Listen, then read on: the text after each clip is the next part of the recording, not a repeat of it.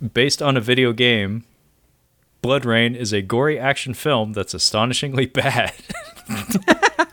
That's the description of the film.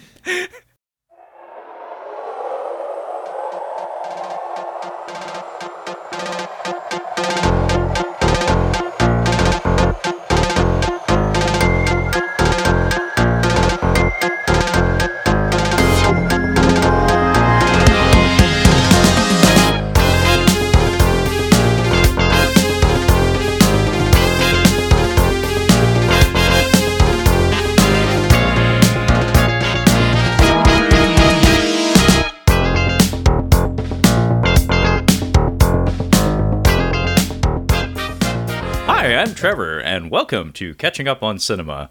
If you aren't familiar with the program, Catching Up on Cinema is a film analysis podcast wherein we introduce each other to films, expand our cinematic horizons, and, in essence, catch up on our cinema. So it is the month of April 2022, and we are at the finale of our event month, The Awful Aughts, wherein we've been exploring the most wretched of films to come out of the decade of the 2000s. And in joining me in this endeavor, though, I have two very special guests, friends of the show, Harrison and Jordan from the Grief Burrito podcast. How's it going, guys? Hello. So damn good. Ahoy! I don't know why for ahoy. So damn good. I mean, wretched, putrid, that is this film wrapped up. Vapid. It really is. Shit. Jordan messaged me just about half an hour before we started and was like, are you ready to talk about this shit film? And I was like, yes. Yes, I am. I'm glad you got my inflection through text as well. Oh. Shit film. Shit, it was powerful. It was a powerful inflection. So it's been a really long time since we've had you guys on the show. Something I'd like to correct in the future because I love chatting with both of you, and I really enjoy your show. But would you care to let the folks at home know what Grief Burrito is all about and what you guys have been up to? Yeah, man. I mean, I think Jordan should take this, seeing as he's the one who invited the BBC on and they said yes. Okay, yes. So, Grief Burrito, I'm not set up for this at all, is a video game, movie, and entertainment podcast where we talk about video games, movies, and are trying to be entertaining. Hey! And yeah, we just do that, and sometimes do a little bit of spooky stuff on the side. We've got some ghost hunts that we've done, which were pretty fun and terrifying. Harrison, have you got anything more to add to this? We talk about food as well sometimes. Sometimes, yeah. Harrison loves bread. That's his. That's his bread and butter. To like, very nice. To anyone who's like just heard that first part, they'd probably be like, who the hell are these weird British guys that Trevor's got on his professional sounding show? The episodes usually go quite well. They're usually a little more professional when we have everything set up, and it's good fun. We've been doing it for a long time, haven't we, Jordan? So we know what we're doing by now. A long time, yes. Long time. We're both vampires. Lead into the movie. I feel like our shows have kind of grown parallel to each other in a lot of ways. And it's been a lot of fun just like, having the opportunity to check in with you guys and just, schmooze with you every once in a while. So it's really awesome to have you guys back. It's been a really long time since we've had both of you. As far as I know, not since almost a year ago, since we had Jordan on. But I'm really glad that I chose the most special of occasions to have you back. So as I said, the event for April 2022 has been The Awful Aughts. And we've done a thorough exploration of some of the shittiest movies to come out of the decade. So it's only fitting that we wrap up with a truly awful film created by a truly awful filmmaker. So to dispel the mystery, the film in question for today's episode is Uwe Boll, German filmmaker Uwe Boll's Blood Rain from 2005, which is, of course, a video game adaptation. And I thought it would be only fitting to have you guys on to talk about this movie because it just happens to fit into a category that the two of you talk about on occasion on the Grief Burrito podcast. In fact, your most recent episodes have been talking about this very subject of video games to films. More specifically, Sonic the Hedgehog 2, which has kind of been destroying the box office in the past couple of weeks. But it really has. Harrison, you and I had chatted a little bit, in brief, about Sonic 2. You kind of liked it, right? I really did like it, yeah. I really, really enjoyed the second one, the first one and the second one, I'd like to say. And I think watching those to see how a game movie can be done well, like exploring a game universe and world, really starkly showed how bad this one is in like setting up the game universe. And ironically, I was actually, to help myself along to this film, I was building the Sonic Lego set as well. It's a little Sonic Lego. To take your mind off of the pain Take my mind off that it. is I started this movie. Green Hill Zone. And this is obviously riveting for just the audio listeners. And a little crab bad guy, man. Look at that. That's adorable. So, yes. But yeah, that's an example of how to do a game movie well. To pay homage to all like the 30-year-olds watching who are now taking their kids to watch it, while it also being an exciting kids film, you know? Well, a major difference between this film and Sonic is that Sonic is a beloved figure in the long history of the medium of video games. Yeah. Blood Rain has hung around very surprisingly, honestly. Like Blood Rain has just kind of lingered. Like she's just kind of like propped up the back walls of the party. Like she's just there. Like she's never been asked to leave the party, but she's never like, everybody's like, did we invite her? Yeah. Because I was kind of she's not shocked. spoke Like the to franchise actually does have some legs to it. Like I've Yeah. never played a single one of them, but I do remember there was like a Metroidvania style Blood Rain game not that long ago that actually was apparently not half bad. Oh, okay. But as far as I know, there are no diehard Blood Rain fans like there are Sonic fans.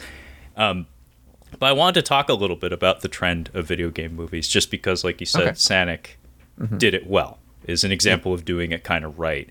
And video game adaptations, at least in the Hollywood system in America, have existed since the 90s, basically. Like the Super Mario Brothers movie was pretty much the first official video game adaptation. That classic, absolute That legendary classic. movie. Yeah, definitely. Yeah, we love that movie, Harrison. Yes, we do. And I won't accept the slander on this podcast of the Mario Brothers Bob movie. Hoskins, to be fair. Outstanding, I mean, man. drunk on the set every Yeah. fucking day, having the time of his life. John Leguizamo with a fair. broken leg, just still committing to the role of Luigi. To be fair, if you're going to be like doing a job, if you can do it drunk, that's pretty cool. Like, Yeah, you it's can't a really good job. complain about that. This No. movie is awful, but I'm getting paid and I'm wankered. Awesome. Sobel wins. Yeah. No, I was just thinking about the early ones that set it up really, and how they didn't really learn from bad video game movies for a long, long time. It was only sort of when we started to get like Tomb Raider came out and it was okay, and then they sort of went bad again, and then Silent Hill is the only one that really stands out as a good one, and that's an episode I want to touch on. Maybe we'll do that at Halloween, Jordan. Maybe Trev can join us. Actually, that might be quite cool. We could do the Silent Hill movie, the first one. I'd be more than happy to talk about it. We actually did an episode on Silent Hill. I think Christophe Gans, the French director, That's he right, also yeah. did Brotherhood of the Wolf. I think he did that one. We did an episode on it, and I think of that movie as being an exceptional video game adaptation from an audiovisual standpoint. Yes. Because they directly sourced the music, some of the sound effects, many of the camera angles and shots are directly the high up, replicated. like, angles. Yes. But The in monster terms of design scripting as and well. performance, it's not great. Yeah, that bit's not good. It's the atmosphere I liked. The atmosphere Yes. felt the same, and that was what I was kind of looking for in it. Blood Rain is like, I don't know, it's like Lara Croft's gothy cousin got invited to the party, but no one knows her, and she stands over at the side. Like, have you played it at all, Jordan? Have you played any of the Blood Rain games? No, I remember seeing them a while ago and being like, oh, that's kind of cool. I could maybe give this a go, and just never got round to it. But okay. if they're anything like the movie, I'm never going to touch them. Yeah, I think I maybe rented one from the classic that is Blockbuster a long time ago, and then I don't think I ever played another one after that. A relic of the past, clearly. Yeah. There's actually one opening in Manchester, a Blockbuster bar, just to shout out some locals. Yeah. When it opens, I thought we could go in and do something in there. What? I don't. What's their gimmick? Do you still rent things from them? Do you rent the know. beer and then give it back? Yeah, you pee it back into a keg out in the alleyway behind. Yeah. So Trevor, sorry, I derailed what you were going to say there. What's your sort of thoughts on the whole gaming movie? Well, I was just curious, like tracking the progression of this very, very like early stages trend in film, where it's a subgenre that was born in our lifetimes, or at least in my lifetime. And in the 2000s, we saw it evolving, and as you said, with Tomb Raider and Silent Hill, and most importantly, Resident Evil, or at least the very first Resident Evil, anyway, the Paul W.S. Anderson one. Second one can just go fuck off. Go fuck right off. Fuck right off. Get to fuck, as we said last time. Get to fuck. How are we coming back to that? I don't know. I'm working with what I got, and I certainly will never forget "get to fuck." I made a clip of that, but in the 2000s, we saw like a progression and not a perfection of the subgenre, but you could see it evolving. You could see they were starting to kind of figure out, but more importantly, you could see that producers were seeing that there were dollars to be made with this particular subgenre. So I'm curious, like, where we're at now, because Sonic is the most high profile of video game adaptations we have, but like, don't forget, we also had an Uncharted movie like 6 months ago, maybe. And Dust in the Wind. We probably have a Tomb Raider sequel coming out eventually, because that first one, the remake or the reboot or whatever you want to call it, the Alicia Vikander one, actually did very, very well financially. Even though I saw it and I didn't think much of it, but it was a bit meh. I think we're in a space where it's like we've kind of come around, and we're probably going to start seeing these more and more and more regularly, because there are dollars to be made, and with Sonic just destroying the box office, it's like, I also know there's a Super Mario Brothers movie in production, animated one. Yes. So I'm curious if you guys have any thoughts about like where we're currently at with video game movies. I am kind of disheartened that. Do you remember the Ratchet and Clank movie? Either of you? No. Not seen it, but really? No. So there was a Ratchet and Clank movie that I went to see in the cinema with some friends, because I was like, it's Ratchet and Clank. Yeah, that's sick. And then it wasn't that great. It was very passable. It barely passable. But there were trailers and like Easter eggs for Sly Cooper, so the Sly Raccoon games, and then Jak and Daxter. And there was a trailer for a Sly Cooper film. And I was like, that's going to be amazing. And then they cancelled that, and then killed the hopes of us getting a Jak and Daxter game, which is movie, which is kind of sad. But I'm wondering if now, because Sonic's obviously it's a thing for kids really, and the adults that grew up watching it.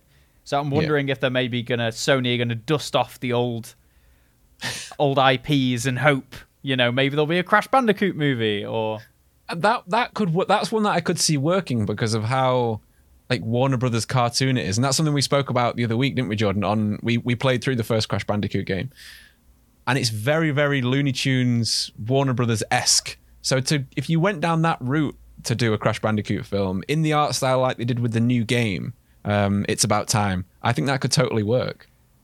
Yeah, I don't see why not. No, at all. In terms of the Mario Brothers movie that's coming up, I think it could be good. It's by the studio that did Minions and Despicable Me. I'm not convinced on some of the voice casting, as a lot of people aren't. Like Chris Pratt as Mario, which is baffling. But Charlie Day as Luigi, I can totally get behind, because he's like, I think that could be great. That was not an Italian accent, by the way, just to clarify. That was just a Charlie Day impression, before anyone thinks I'm doing accent humor.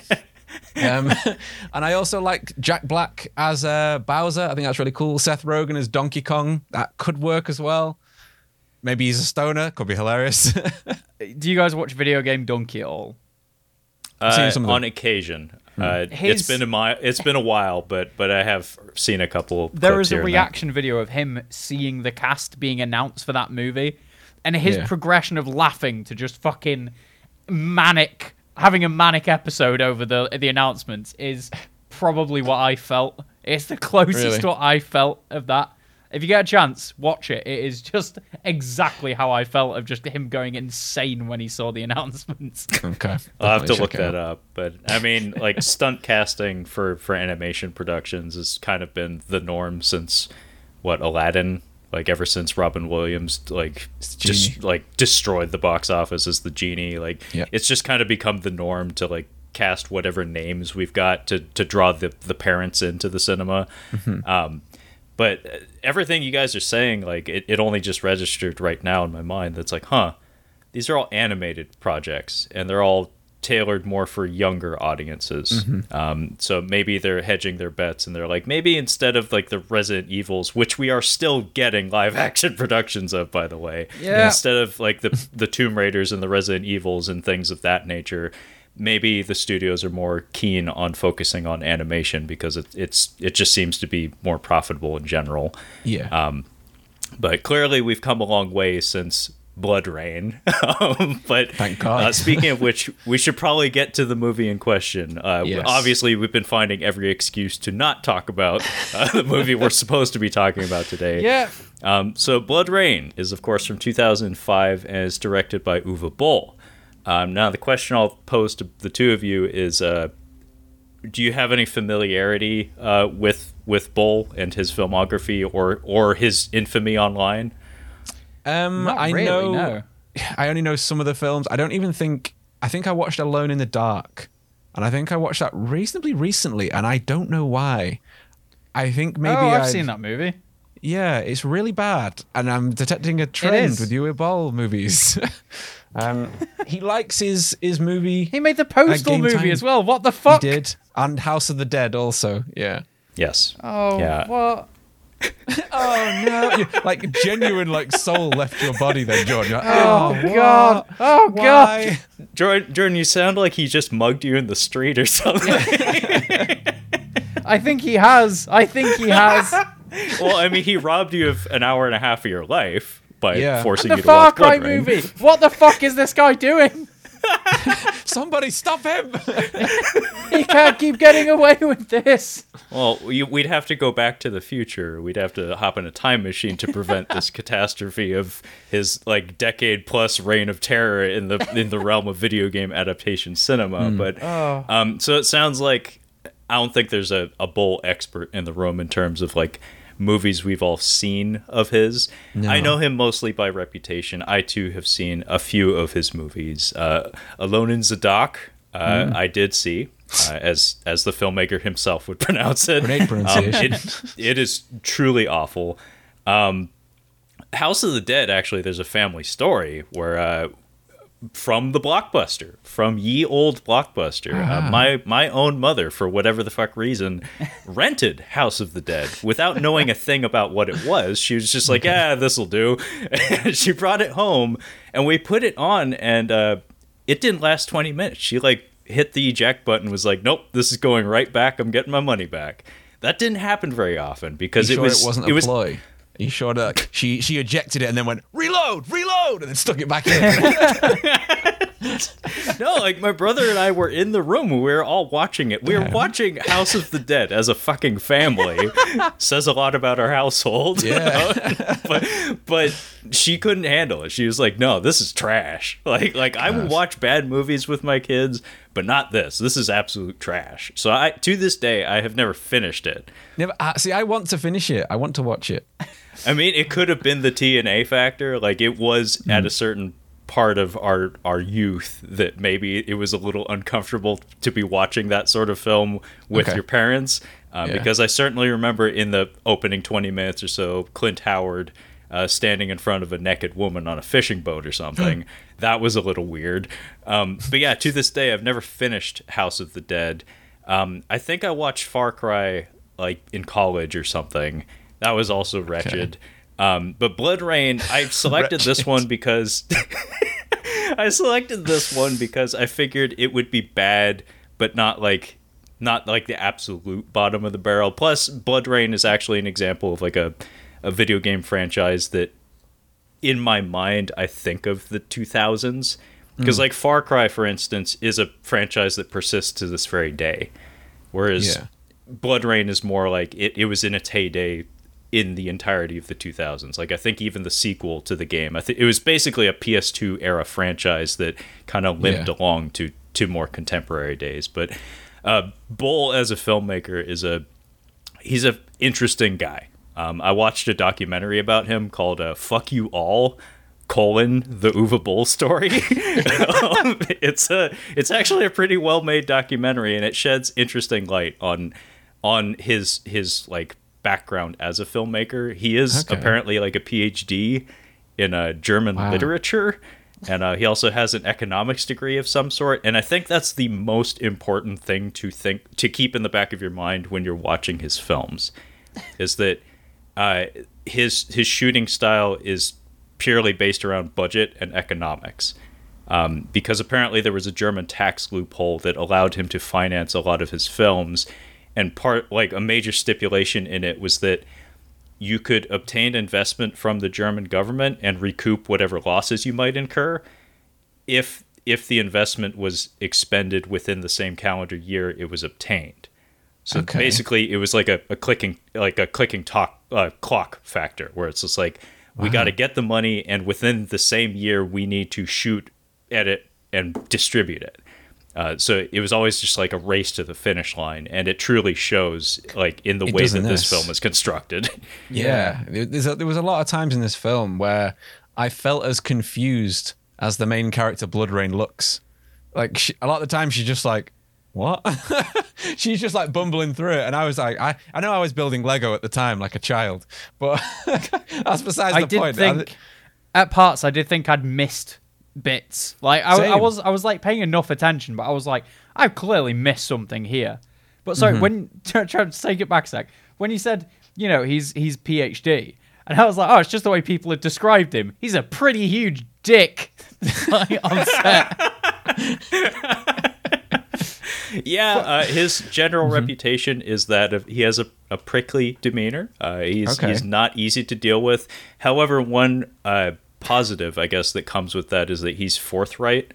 Like, the one thing that universally everybody seems to say or praise about him is that he's kind of a no bullshit type of person. Like, he's the kind of person that if he wrongs you and you tell him to fuck right off, like, he just kind of nods and is like, yeah, I had that coming. Oh, sorry. Prickly, honest dickhead. Okay, get it. Prickly, honest dickhead. Yeah. I mean, that sounds 100% accurate to me. He has a thing for nudity in these movies, from what I remember then. So, Bloodrain, obviously, we'll get to that part. But was it House of the Dead, nudity, and then I think Alone in the Dark, there was nudity too, right? And he was always pushing for more. And a lot of that, I mean, as the only American in the room, it is kind of a reputation that a lot of European filmmakers carry. It's just like, yeah, of course there's going to be tits. Like it's just expected. Is this movie European? Awesome, great. Awesome, yes. Awesome, dude. But no, when it comes to the nudity and stuff, I've actually seen behind-the-scenes footage with him that actually reminded me quite a bit of other filmmakers that I've seen, where it's like the quote was always, "I know what teenage boys like," and it's like if in this era, in the mid-2000s, DVD sales were very, very, very important to a film, and if you could make the promise of TNA and like gore and violence, that would certainly help the potential for your film's success, like on the DVD and the rental market. So that was something that he was always gunning for. I'm not saying that that's like moral or correct in any way, but as I said, I want to say his balancing the books was always of prime concern for him. It was very seldom about art or craft or even telling a coherent narrative. It was about getting it done right fucking now and then getting it on the shelves with the promise of cleavage and or TNA. I mean, he's a numbers man, obviously. I mean, I do wonder if anyone reminded him of 6, 7% on Rotten Tomatoes, because this doesn't have a very good rating. Do you think that the nudity factor, obviously, like the thing of I know what teenage boys like, whatever, do you think the fact that it was a video game movie where the video game main character is a woman who is portrayed as being quite, sexy, do you think that impacted the sales on the DVD? Because it's like, you see the character Rain from BloodRain's boobs. She does a sex. Probably. You know what I mean? She does a sex is an understatement. She does. She fucks, man. this woman fucks. Fucks. I was Yeah, scared she for that does. guy. I was like, damn. It's Yeah, just it gets pretty aggressive. yeah, I mean, in a jail cell too. That'd scare a lot of nerdy guys off, I'm sure. A lot of nerdy guys can't talk to girls. yeah. Yeah, Oh my I God. want to say that the nudity factor is very much a product of its time. Like in I think of this period of time as having a certain texture to it, of having a certain look to it. It was very much pandering to the male gaze, specifically the teenage male gaze. It was the, I don't know, over here we call it like Spike TV or like Monster Energy Drink Cinema, basically. Yeah. Where it's just like very bro-y. And this was also the era where gaming was not the environment that it currently is. It was very much kind of like thought of as a boys' club. Teenage boy, yeah. Because this was obviously yeah. just after The Matrix, really, wasn't it? This was probably made 3 years after The Matrix, when the whole leather, actiony, fighty scene stuff was big in cinema. So you can kind of feel that they were trying to emulate that in some manner, but they didn't execute it very well. No, execution is the key word there. Like there really is none. It's just kind of point and shoot and move on. Yes. there's, like, aside from some actually kind of splendid gore effects, there's very little care and thought put into the arrangement of shots and lighting and whatnot. But I will give them credit for that. When there is gore and prosthetics work, like to be done in front of the camera, they do actually give it time and try to do it right. And that's another thing, is that like the crews that Uwe Boll generally works with are consummate professionals. It's just somehow like he hustles them past their comfort zone, and nobody's able to put their best work forth. And it just results in a truly subpar product, and fairly consistently too. His movies have like an incoherence to their narratives that's very, very consistent throughout most of his filmography. How can you be so consistently inconsistent in your storytelling? How is that Exactly. possible? How is that genuinely possible? Another major thing to point out that I learned about watching that Fuck You All documentary was that this film, specifically Blood Rain, and other films, like not just this film, but this film specifically, was shot without a script. Apparently a first draft was turned in, and they just kind of winged it from scene to scene. And on top of that, Billy Zane's entire character was invented on the spot out of convenience, and it ended up muddling the plot to the point of just being like, I don't even know what the fuck we're doing. That's a point I wanted to ask. What happened to Billy Zane? Where did he go? I don't know. He's in the movie, and then it's just He's never in the resolved movie. why. He's like borderline the best part of the movie, but apparently the production wasn't planning for him to be involved at all. His entire character, his entire chunk of the narrative is a hindrance to the entire thing. But like I said, when he's on camera, he's Billy fucking Zane, and he is kind of charming, and he does make something out of the material, the non-existent material. So I'm pretty sure he just kind of winged it when they turned on the camera and did probably 1 or 2 takes. But yeah, his presence actually just it's very distracting. Ben Kingsley is probably the person who comes out of this with the most tarnish to their record. Definitely. Yeah, it even makes him look bad. And he is obviously he's not a bad actor. Ben Kingsley is a wonderful actor, great on the stage, great in films. I just, there was a screenshot. Go to our Twitter page, and I tagged Trevor in this with a statement of, "What the fuck did you make me watch?" with him with his weird little vampire teeth stuck out. And well, he's making the face that you would make like probably when he got his check in the mail or something. It's just like,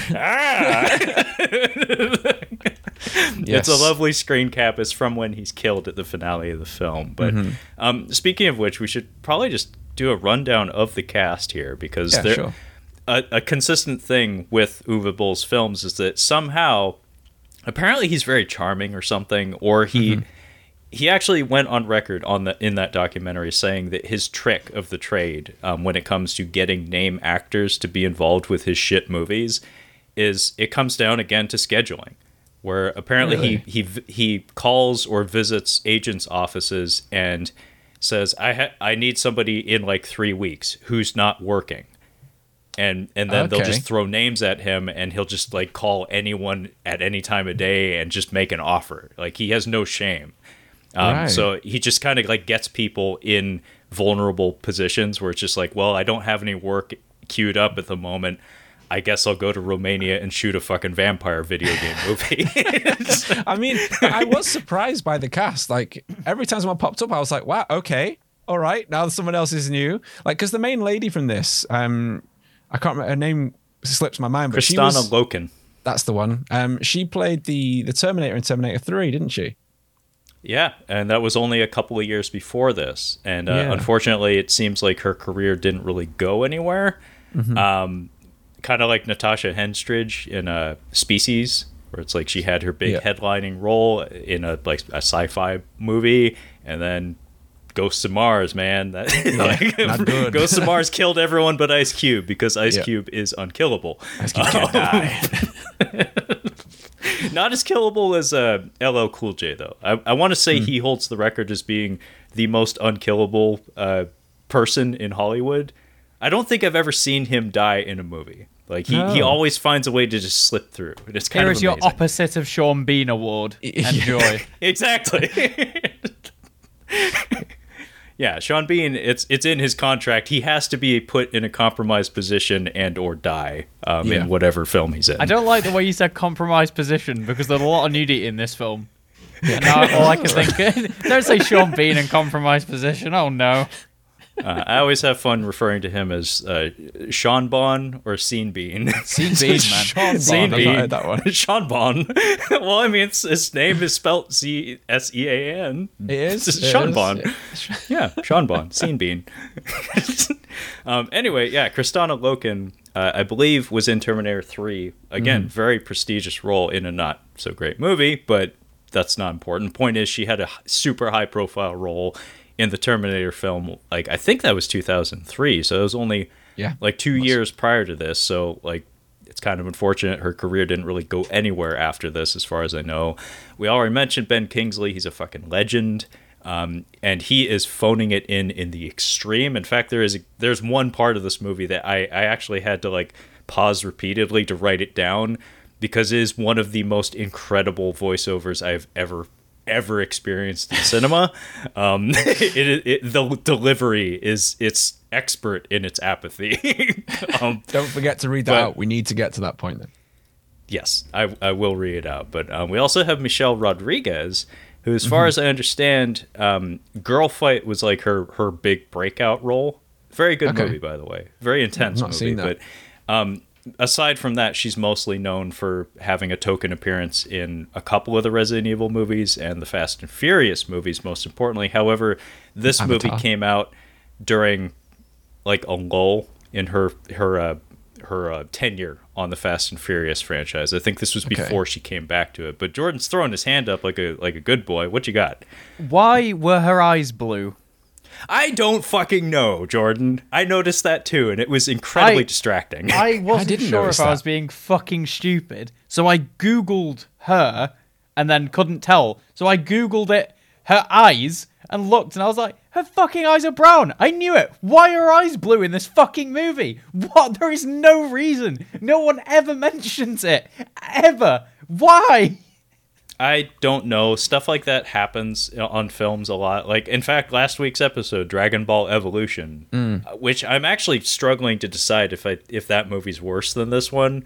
I don't quite know at the moment. Maybe we'll figure that out by the time we get to the finish line with this one. But in that one, Chow Yun-fat, I did notice he was wearing colored contacts as well. And anytime I see that, it's always incredibly distracting, to me anyway. Definitely. They never look right, and it's because the surface isn't as shiny as that, the colors on the outside as opposed to the color being behind the reflective lens on the end of your eye. Getting scientific now, but that's why they look weird in films, because the light's not right on them. Well, it doesn't help too that everything's shot in crystal clear HD now, so it's like, yeah, he's wearing lenses. It's like it's never not noticeable, I guess, is what I'm pointing out.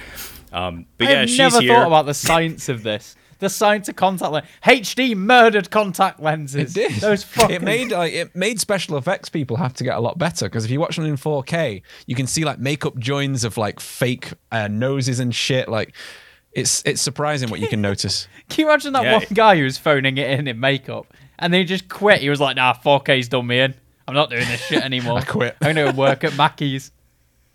I mean, HD killed Billy Zane's career in specific because the man's wig collection is extensive, and if you fudge the seam line there, it's gonna stick out like a sore thumb, man. See the webbing? You can see the webbing, Billy. That makes a lot of sense. Yeah. I do exclusively standard definition. VHS. What? We're in 2020, Billy. 2020.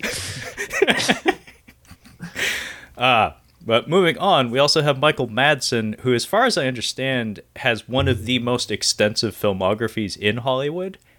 This was not something I was always aware of, but Kyle, my regular co-host, he pointed out to me, like, holy shit, this guy makes, like, 3 or 4 movies a year and has been doing so for decades. Like, he's putting up, like, Jackie Chan numbers. Like, Jackie Chan, like, crossed his 100th feature film several years ago, probably around, like, 2012, I believe.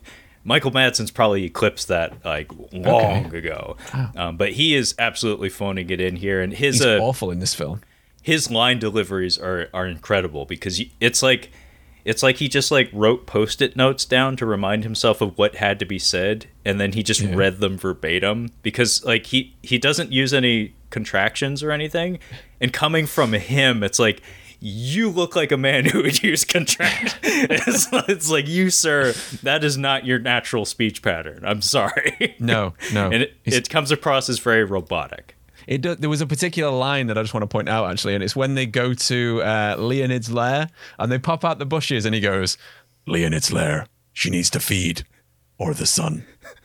And that's it. Like, I read to rewind it. Like, what did he just say? She needs to feed on the sun. What? Baffling me. Yeah, that's like all of his lines are exactly that. Basically, he is just nudging the plot along. Like, and he's the only American character. Everyone else is like weirdly British. I will counter that by saying that Michelle Rodriguez's accent is highly inconsistent. It is. She's American at the start, later on British. Yeah. Yes, and I have some other theories about how this movie was constructed. But yes, absolutely, her accent. She is not doing it at all in the beginning, and then by the time we get to the end, it's like, oh, okay, we're doing a British thing out of nowhere. But beyond that, we have mostly just cameos. We have Udo Kier, who, of course he's going to be here. It's expected. Meatloaf. We also have one of Charlie Chaplin's kids or something, Geraldine Chaplin. That was a shocker to see her. She's a very classy gal, and she actually probably puts forth the best effort of the entirety of the cast, and she's only in one scene. Michael Paré is a consistent collaborator with Uwe Boll. He's been like working with him since his English language debut, so it's expected he would be here as well. We already mentioned Billy Zane, but beyond that, there's 2 martial arts cameos that I have to showcase because I'm me. TJ Storm, the king of the monsters himself. TJ Storm is here. He sticks out like a sore thumb in any production he's involved in. I called him the king of the monsters because he did the performance capture for Godzilla in the more recent Godzilla films. Oh, cool. So he is literally Godzilla. That's pretty cool. On top of that, Kyle and I also know him as McGinty, the literal black Irish parkour meth head from Punisher Warzone. You're a fucking saint is his best quote from that movie. And then he is very soundly dispatched very shortly thereafter. But yes, TJ Storm is in the cast. And then unfortunately, Darren Shalavi is also here. He has passed away several years ago. That was a big bummer. Darren Shalavi is like the head priest. He has a couple of scenes with Ben Kingsley. He was like a stuntman and martial artist that worked in the Hong Kong system and in the Hollywood system. Very stalwart performer. These days, the kids probably know him best as being the chief antagonist in Ip Man 2, Twister, the boxer character. Unfortunately, he passed away a few years ago. It kind of sucks. But when I saw him, I was like, ooh, I have a reason to be invested. And then he was like killed very clumsily in like a throwaway shot. And I was like, fuck. Damn it. Same with TJ Storm for that matter. It's like, fuck. Why do you Anyway. want me to hate you, film? I mean, the movie kept doing that over and over and over again. But did. would either of you like to attempt to give us a plot summary of Blood Rain? I know that is a stiff fucking challenge. Jordan, as soon as you watched it 2 hours ago, I think you should take this. I'm going to say now, this film is so forgettable that I watched it 2 hours ago and I'm really struggling to remember anything about this. There's a it starts off with people who are vampire hunters, and then they go to a circus, and then there's a vampire woman, and then plot happens, and then everyone's dead but her. I mean, Nothing gets resolved. That's it. he's not wrong. I mean, there's not really much to fill it in other than Ben Kingsley gets his career nearly ruined, and that's about it. Yeah. Oh, there's boobs. There's boobs. There's a prison And, fuck. no, there's full frontal actually. Is there? Which Oh my is god. pretty. Yeah. There is. It's a very, very strange film, and not for a good reason. Like not like Parasite. That's a strange film. Very good film. But not this. Don't spoil it. I This haven't film, seen that yet. This film is a Parasite, is what it is. This film took nearly 2 hours of my life, and also fuck Kyle for bowing out and not committing to his own podcast to watch it with us. I don't blame, honestly. Fucking fair Yeah. play, Kyle. play to him. You've had me there, son. You've had me there. 1-0 to Kyle. Yeah. Okay, well, it doesn't help that no one in the room is familiar with the video game series, so like if there were references sprinkled throughout this thing, none of us would be able to spot it. But I don't No. think it's terribly important. I know that the only gist of what I seem to get was that she doesn't know what she's doing, and she has to collect an eye, a heart, and a rib, if I'm correct, that has Yeah. something to do with powers. And Yeah, other people it's want never it. specifically laid out what each of those individual items do. No. It is mentioned in a list form, but none of the characteristics are directly attached to any of the individual items. So it's just like get the thing because it's important, because that's how we have to finish the fucking movie. Actually, that kind of reminded me of, I don't know if it's from the games, from Blood Rain, but it actually made me think of Castlevania 2. okay. Because that's kind of the plot, is basically it's a follow-up to the original Castlevania where Simon Belmont has to take all the like body parts of Dracula and dispose of them after he's already killed him in the first game. So it's like Yeah. kind of like the epilogue, I guess, to that story. So maybe that's part of vampire Is it lore. like I when you don't go know. to the supermarket and you're like, you get everything you think of, and then you get home and you sit down and you go, fuck, I forgot the corn flour. So you've got to go out again. Is that what that game is, basically? Yes. Yeah, essentially, yeah. Oh, I finally killed Dracula. Oh, I forgot to dispose of the parts. Shit. I'm just picturing that iconic. I think the track of music is called Monster Dance. It has that opening note that's just like buries your heart in your stomach. Where it's like, that's the tone that hits when you sit down and you realize, fuck, I forgot the corn flour. What a horrible night to have a curse. Oh. Yeah. But anyway, that's about as good a plot summary as I think anyone in the room could give, Jordan, so thanks for that. But our movie opens with some production logos, one of which bears the director's name, by the way, Bowl KG.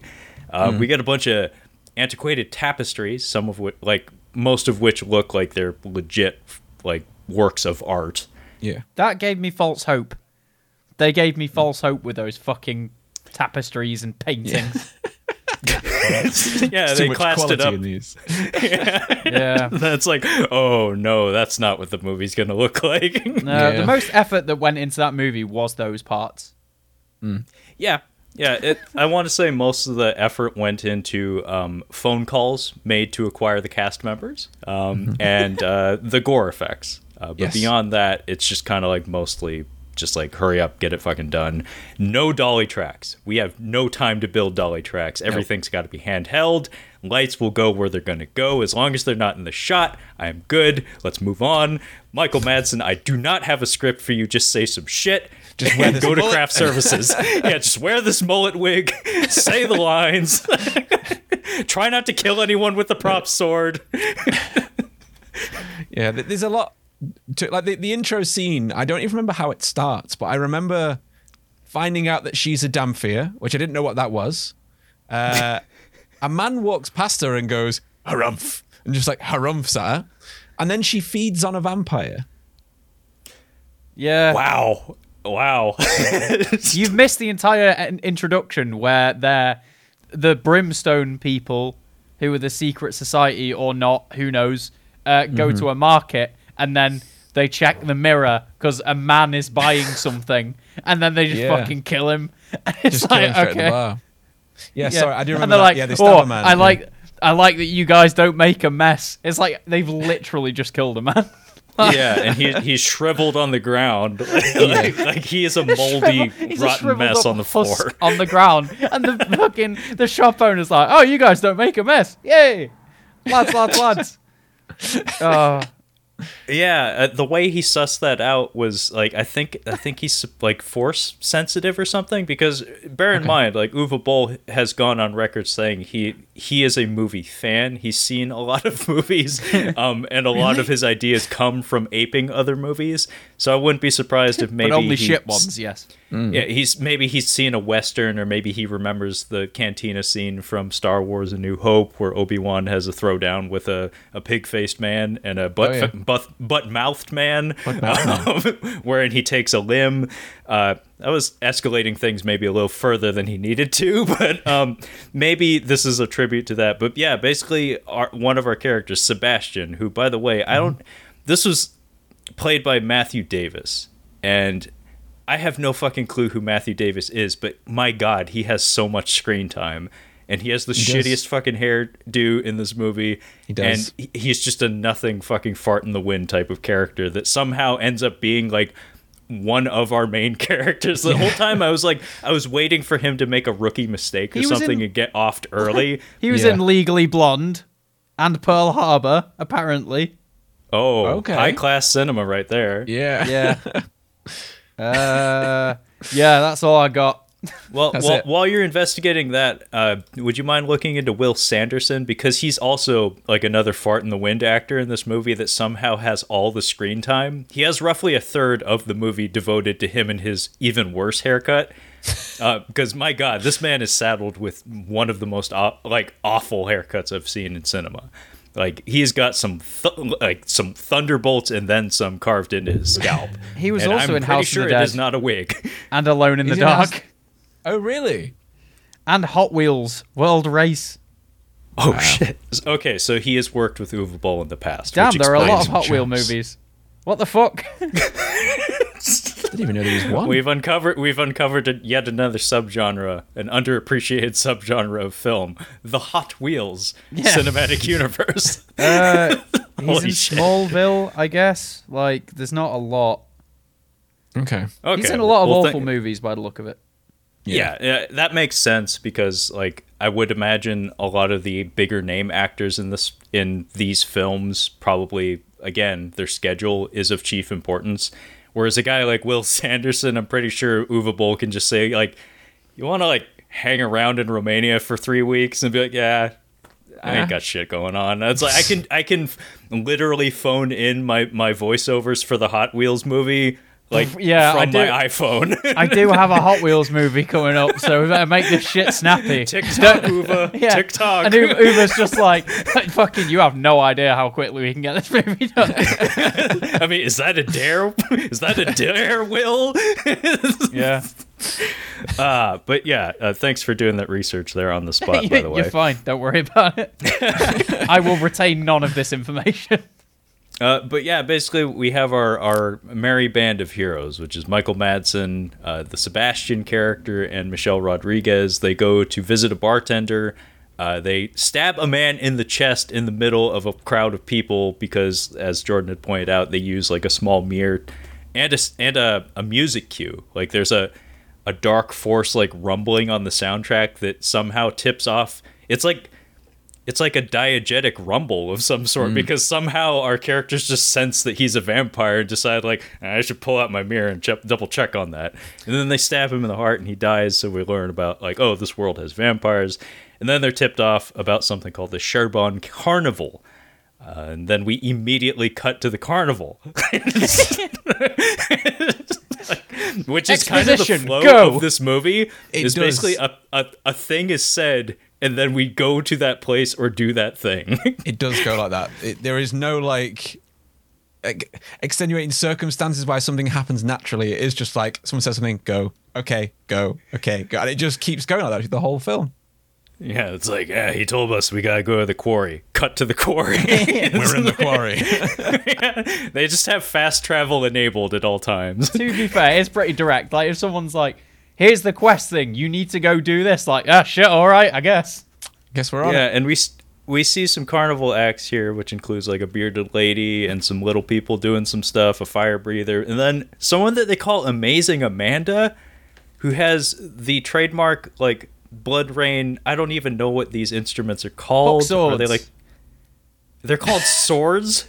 I think, well, are they not the same thing that Cabal uses in Mortal Kombat? They're like bladed blades. tonfa, aren't they? No, those are of Chinese origins, and they're like hooked. Hers are like tonfas. They're like nightsticks Oh. Yeah. that protrude forward and backward and downward, and they have blades on 3 different points. Very, very unwieldy. Yeah, just Very- unwieldy. Yes, just it's like that's the name of the weapon because that's Yeah. its function. Because I feel terrible for anyone who is saddled with having to operate these things because Yeah. I'm sorry, like there's just no way. Like you're gonna hit yourself, you're going to harm others. Like these are dangerous. I don't know what they're called. They're Point weapons, is, just, Trevor. but what kind of weapon? I got to know. I gotta Yeah, Google it like- and get me one of those. But the point is, these are part of the branding. Like this is part of the lore, the franchise lore. Like any image you look up of Blood Rain is going to have her holding these steel whatsits. And this Amazing Amanda character is apparently amazing because she can somehow operate these without without disemboweling herself. Yeah. And she slices some candles, and I'm like, well, that's not really impressive. Like if I paid good money to see that, I'd be really pissed. That scene gets reused later on in the film because it's that impressive. It's so goddamn impressive. It's like, no, that's a woman flailing around and just happening to knock over some candles. But we are introduced to a ringmaster who, I guess this is like the quote freak show portion of the carnival where they drag out Blood Rain, yes. again portrayed by Kristana Loken. I'm not sure if this happened late in the shoot or early, but her hair color here is a little different. Like it looks Yeah. like her color's starting to wash out. Yeah. And she's like, I'm 'Cause not it's kind dyeing of- it again. Exactly. And also I started to notice towards the finale, like her blonde roots were showing. So I'm not sure what the schedule was. But anyway, she's dragged out by King of the Monsters, TJ Storm. Okay. And this entire carnival act consists of them dumping her arm in water to burn her. And then Yes. they kill a lamb and like feed her blood. I guess demonstrate that she's a vampire. Like, never mind the fact that like apparently vampires are literally everywhere in this world. Like you can't round a corner without bumping into a vampire. So I don't know why this would be special to an are audience. Very surprised. It's like, look, she heals after eating blood, and it's like that people in the street when they killed that vampire did not seem to care at all. How No, are they exactly. getting money out of this shit? We see this for free Again. outside. I mean, in a different movie, you would have that. You would cut to some guy with his arms folded in the audience, going like, "That's not a big deal." This is like, Show sucks. boo. We've got bearded women on the Boo. streets too. This is bullshit. I mean, that would be a fun little subplot where it's like the ringmaster's like, "Man, my carnival sucks." He sat there trying to the think movie of I'd new watch. ideas. Like, But anyway, Blood Rain we do see that she heals by drinking blood. And by the way, blood mustache, it looks cute. It's literally like a milk mustache, but with Yeah. blood. Blood stash. And she's locked up. And I'm going to point out as many of these as I can because Michael Madsen's line deliveries are just incredible. And the timing of the edit seems like it's intended to be comical. It's not, but it has that effect. So it's just like hard cut to him back in the bar, and then he's asking the bartender like about the carnival, and he just says, "How long do you think it will take to get there?" cut. It's just like different, like we're done, moving on. And then we get a rambling, incoherent mess of just words that it's supposed to be flowery and poetic from that Amanda character who goes to visit Rain in her cell. And she's going on and on about a land of like bouncing bunnies and shining rainbows. And like, my dad will help us get there. And Kristanna Loken doesn't even have a line here. It's like they knew it was all so bad. It's just like, we gotta go. It's just like say the words and we're moving on. Can you picture the director seeing because it's like there was no script. And she just comes up like, oh, I've written this to say to Rain in her cell. And he's just like, what the fuck? I mean, we're going to have to use it now. But what the fuck is this? What is this? I mean, I wouldn't put it past him. Kill her, this scene. Get her gone. Yeah. There's a really fantastic moment on that documentary about Uwe Boll where Clint Howard, Ron Howard's brother, he tells a story about an entire scene shot by Uwe Boll. So he's in the video village with the monitor set up. He's in his director's chair and he's reading a boxing magazine, and he never looks up from the magazine. And they shoot the entire scene with his head down. Wow. And then he just like when they say cut, he just asks like one of the ADs or something like, "Was that good?" And then they're like, "Yep." And he's like, "Print, moving on." He's reading a fucking boxing magazine the whole time. It's pretty incredible. That's his method, I guess. But anyway, Amanda gives Bloodrain a cross that she wears throughout most of the movie. We get a shot that reminded me of Paul W.S. Anderson's Mortal Kombat movie. It's like a CGI exterior of a castle, and we go into the interior via a gargoyle spout. It's like, ooh, classy. It's like somebody had fun. And then we're introduced to... I mean, honestly...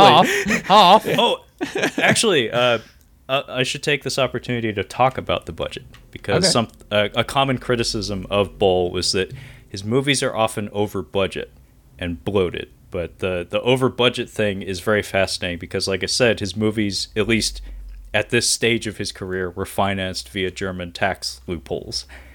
So regardless of the quality or the earnings of the movie, he would never lose money regardless of how poorly it did. And it did poorly. Yeah. But the most important point I mentioned there is the bloated aspect of things. So I actually looked into it a little bit. And this fucking film is a $25 million production, which is, a modest production, but it's still $25 million. I can point to 80% of Scott Adkins' filmography, and most of those are probably under $10 million. And most of them are far more ambitious and better executed than anything Uwe Boll's ever done. Mm-hmm. And they're direct-to-video like films. They're not cinematic experiences they can put in theaters and whatnot. Point I'm trying to make here is $25 million in today's money can buy you John Wick. That's exactly what I was Googling as you said that. It can buy you Atomic Blonde. Wow. Okay. Yeah. Yeah. So a lot can be done with this amount of money. And this, like, when you factor that in, it's like, the money doesn't quite add up here. No, like, where did the money go? I wonder. Someone's pocket. Yeah. Did you see how much this made in the US box office? You want to share it with us? Yes, I really, really do, Trevor. Go for it. 1.6 million.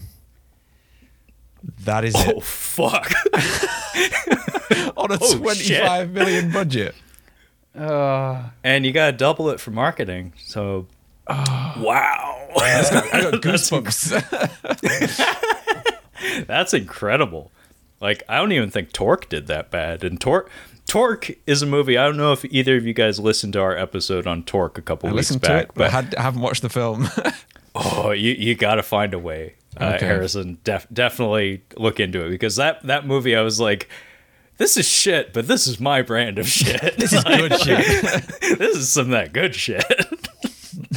But yeah, $25 million can give you quite a lot, and this is not a good signifier of like the best of $25 million. But anyway, we're introduced to the Will Patterson character, and basically about 80% of his screen time consists of him having audiences with Ben Kingsley, and these are not conversations. These are like one sentence exchanges back and forth, and I'm pretty sure they filmed all of his scenes with Ben Kingsley in an afternoon. Not even a day, like just a part of the day. Because it's just him standing in front of a throne and Ben Kingsley not emoting and saying a line. Yeah, and it just gives him we an gotta order. go. Yeah. Yeah, he just says, "Oh, that's cool. Get out of here." And it's just over and over and over again. It's this pattern that persists throughout the entirety of the film. I can It's imagine the assistant unbelievable. director being like, like just taking his headphones out to go to Yuri Ball. You want to take another set? Oh, no, never mind. No, he's packed up. And he's gone. Want to take We another went last 4 line? hours ago. We started 2 hours ago. But yeah, he reports an incident at the carnival, and us, the viewer, are like I mean, I know a girl got cut, but she got better. Yeah, what she was incident fine. are we talking about? I didn't see anything. And Ben Kingsley's like, "Cool, go check it out, goon." And then we cut. And then we cut to Blood Rain in the woods, and she's covered in blood, and she's moaning and shit, because Uwe Boll's directing this film, and he's probably insisting on that, as well as requesting for less articles of clothing for the female cast members. He didn't get his wish, although we do get some full frontal at some point. And then, for whatever reason, the way we structured our edit here is we get a flashback of the incident that was mentioned not 20 seconds ago. Yeah. It's like, could we not just show it linearly? I don't know what we're doing, but we get a flashback of the incident at the carnival. And it's basically Blood Rain is jumped by TJ Storm. He's drunk and wants to get some of that.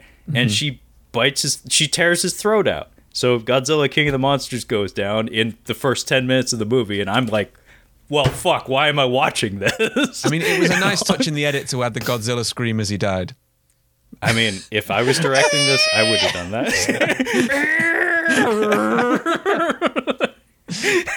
But I will point out, there is a juicy knuckle sandwich in this sequence where basically Blood Rain is going berserker rage on the carnival, and some dude just like runs up on her and she just slugs him in the fucking nose. And just like this gout of spit flies up into the air. It's like, pretty sure Kristanna Loken just laid that dude down. Maybe he was like an over-enthusiastic aide or something. Like he probably wasn't supposed to be in the scene, and she was like, "I don't know you, but you got to go down." She kills the ringmaster, and by the way they shot the blood spraying up from the up into the lens from when the ringmaster's disemboweled. As I saw, there's a dude laying on his back with like a pressurized tube that just like hits the plunger upward. It's like stuff like that is kind of charming actually, because it's like it's a no budget effect shot that actually sells very well on camera. Anyway, she kills everyone in the carnival, and then hard cut to morning, and we ride, and we get like riding montage 1 of 5 maybe in this movie. Yes, because this movie is not quite an hour and a half long, and Uwe Boll has definitely seen a Lord of the Rings film, because we get many a copter shot of people riding horses with like fading shots, like That's transitioning where the budget over went. each other. Helicopters. Yeah. Do you want to do a couple of helicopter shots? Yeah, we did get a couple of helicopters now that you mention it. I did want to point that out, that 4 years before this film came out, we were watching Fellowship of the Ring. Yeah. Like, let that set in, listeners, just for a second. Yeah. Some incredible things were done in the world of cinema very shortly before this film came out. Yeah. I mean, the Matrix trilogy had already wrapped. Lord of the Rings trilogy, I think, would wrap maybe the year after. I think, yeah. That sounds right. I could be wrong. Kyle is he's the Tolkien expert in the room. Yeah. He's not here. So that's a project he's been teasing me about forever, actually. He's we are doing Lord of the Rings. I'm like, that's quite a thing to do, Kyle. I mean, is he going to be here for that one, or is he going to take another day off? Yes, he'll be here for that, Ayers. That's a long solo episode to do, Trevor. That's all I'm saying. Lord of the Rings, famously another video game tie-in. Yes. I could do that. Just talk about the Two Towers like GameCube game. It's Yeah, like, yeah. Oh, that was yeah, so you asked for a good. Lord of the Rings review, you got it. So good. Those were such good games. They were. Yeah, they're very fun on co-op. You know, just fun basic brawlers. Very well put Exactly. together. I'm really happy that that particular genre has seen a little bit of a resurgence in recent years. Because that's like in my childhood, that was always my favorite genre of game, just the side-scrolling beat 'em ups. I'm really excited for that new Ninja Turtles one, the Yes. Shredder's Revenge. That looks fantastic. Anyway, back to Blood Rain. So Michael Madsen, he rides with the Brimstone crew to the carnival. And we see that all the performers are still alive. It's just kind of like the goons and the handlers who are all dead. And they very promptly just start lopping heads off and burning corpses because it's never explained, but you can surmise that, like, I guess that's what you have to do to prevent bite victims of vampires from turning, is you have to depacitate them, if you will. Yep. Depacitate them and then burn the corpses. It's the only way. It's the only way to be sure. We did not have a nuclear option back then. And we find that amazing Amanda was bit by Blood Rain. It's actually kind of hilarious because we cut back to the rampage sequence, and Amanda comes out from behind this wagon. She's carrying her quote swords. And she's like, Rain, I want to give you these. And then Rain's just like, bitch, come here. And she just bites her on the neck without a word exchange. It's like, I loved you. It's like, oh, well, now you're dead. Anyway, Michelle Rodriguez kills Amanda while she's in the midst of pleading for Rain's mercy. Yeah, it's quite a funny scene. She just like walks from off screen and just it's like straight in the stomach. And that's it. I was like, whoa. Well, I mean, it's practically like a, hey, what's that over there? Got ya. Then we cut to Billy Zane, who has a really lovely scene where he's dictating a letter to a scribe. And this, you could tell this was all improvised. He knew a couple of key points he had to hit, very obviously. Yeah. But any of the words in between, he's just kind of like bebopped and scatting all the way through it. And he is having fun. Like, you can tell he is having fun, like, creating a scene on the fly. I actually kind of enjoyed it. I guess he's writing a letter to his daughter, Michelle Rodriguez. Never will the two be on screen together because Billy Zane's scenes were clearly filmed after the fact or before the fact. Yeah. And we see that he has some puncture wounds on his neck, so he a vampire. And then It's so clumsy how they show you that as well. There's no like subtle reveal. He literally turns his head for no reason, and then it What's that? zooms. It just hard cuts to his neck. It's like, this character's new. Bam, vampire, and then it zooms back out, and that's it. That's all I the mean- explanation. that's like one of the most like defining aspects of Uwe Boll's style, from what I can tell, is the Shit. well. Yeah. I mean, aside from that, I mean, you can smell the film. It was shot in smell-o-vision, but it has to do with the pace. The movie is always fucking rolling. Like we very seldom have scenes where we sit down and actually conduct a scene. It's just kind of like character bamfs in, says a couple of lines of exposition to push the plot forward, cut to whatever montage or whatever traveling footage we have, cut to action scene. It just keeps fucking bouncing around. Like it has no time or focus for anything that's happening, which shows a lot of the apathy on the part of the director, where it's like even he can't be bothered to care about his own film, except when people are being decapitated, which I guess is something that you can actually compliment the film on Debodied, that. yes. Unbodied. Yeah, we do get a lot of that, and I did appreciate that. I mean, you are your head, really, aren't you? So you get debodied opposed to beheaded.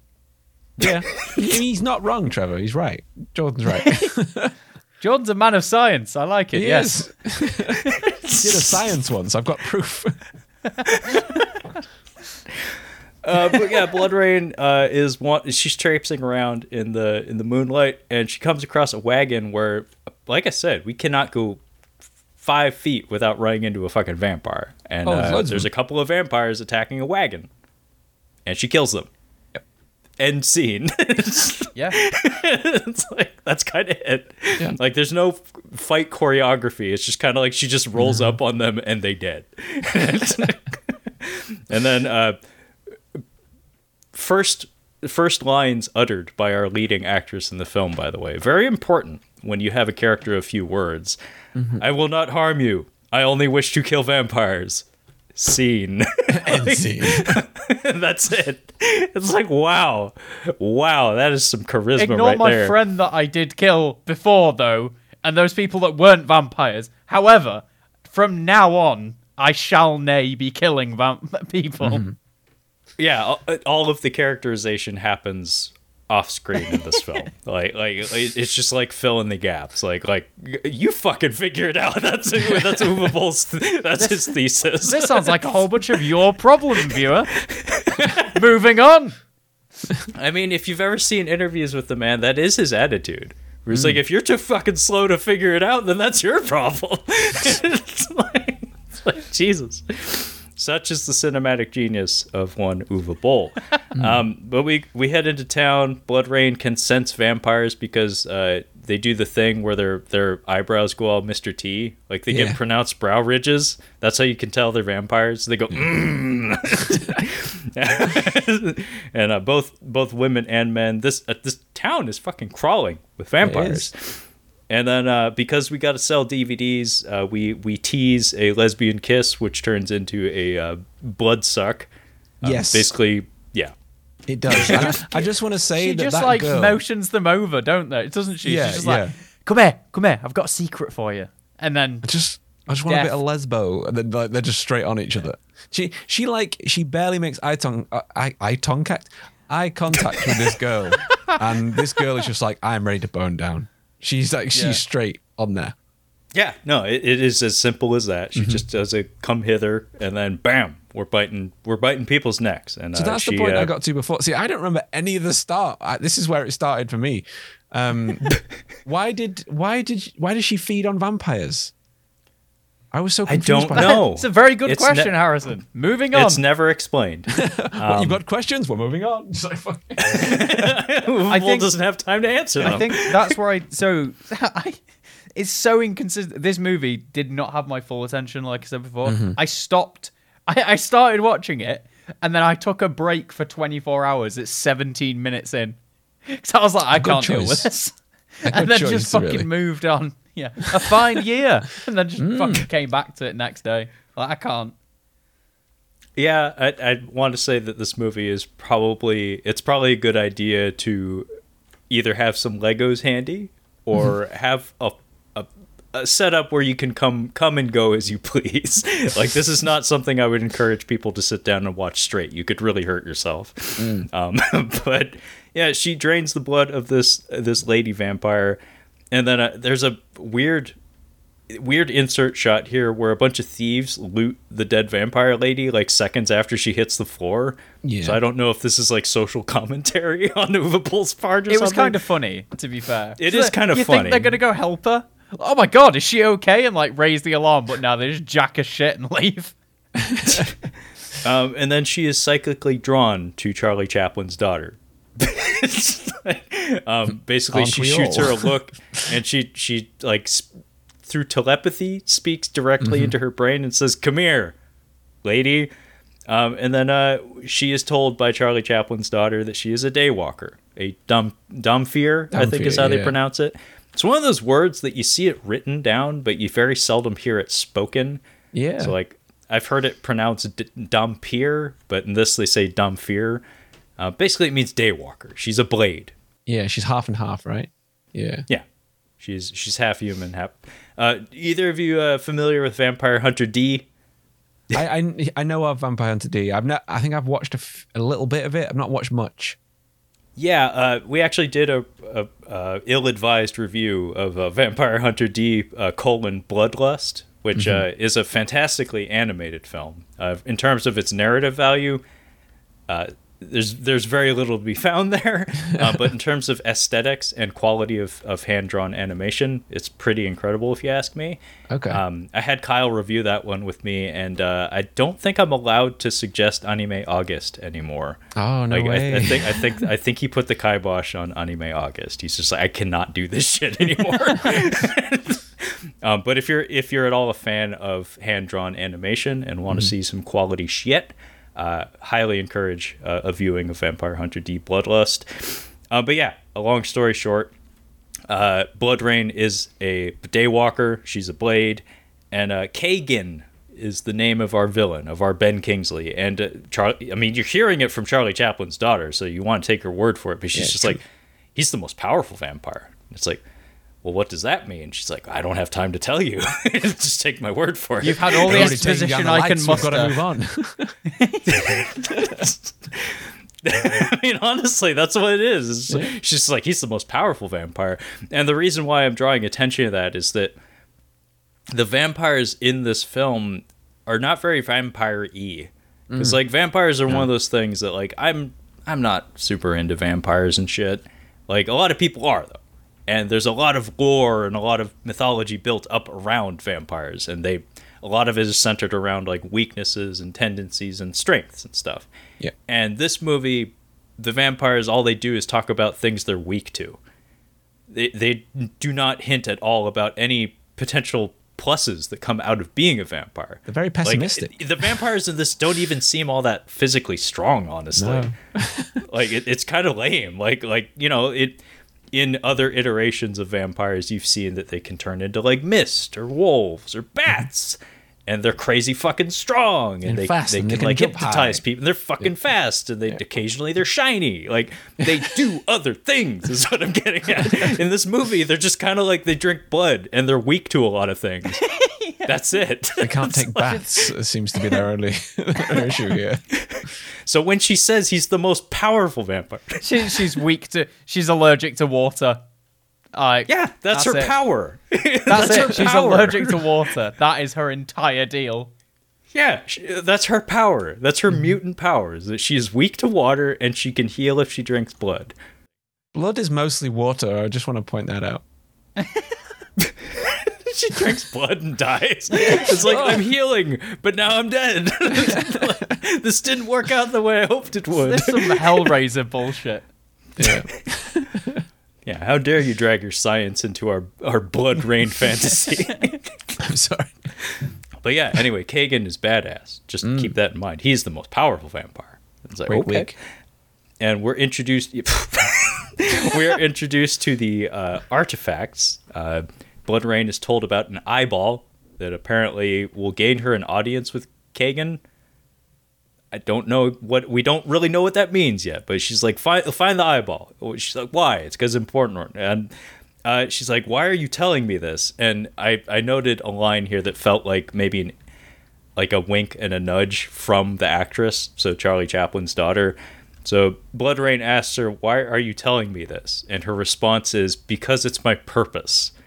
And it's like, from a screenwriting standpoint, you're absolutely right. Yeah. Like it is your purpose to forward this information, to convey this information to the viewer so the movie can move on. Very and I was like, I like that felt like maybe something that went over Uwe Boll's head in the editing room or something, but I appreciate it being here. He was not in that editing room.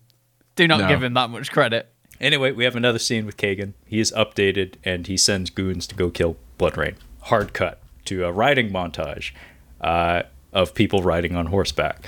And Bloodrain arrives at the monastery where the eyeball is apparently kept. And when she gets to the door, I don't know if either of you have experienced this. This might be an American thing.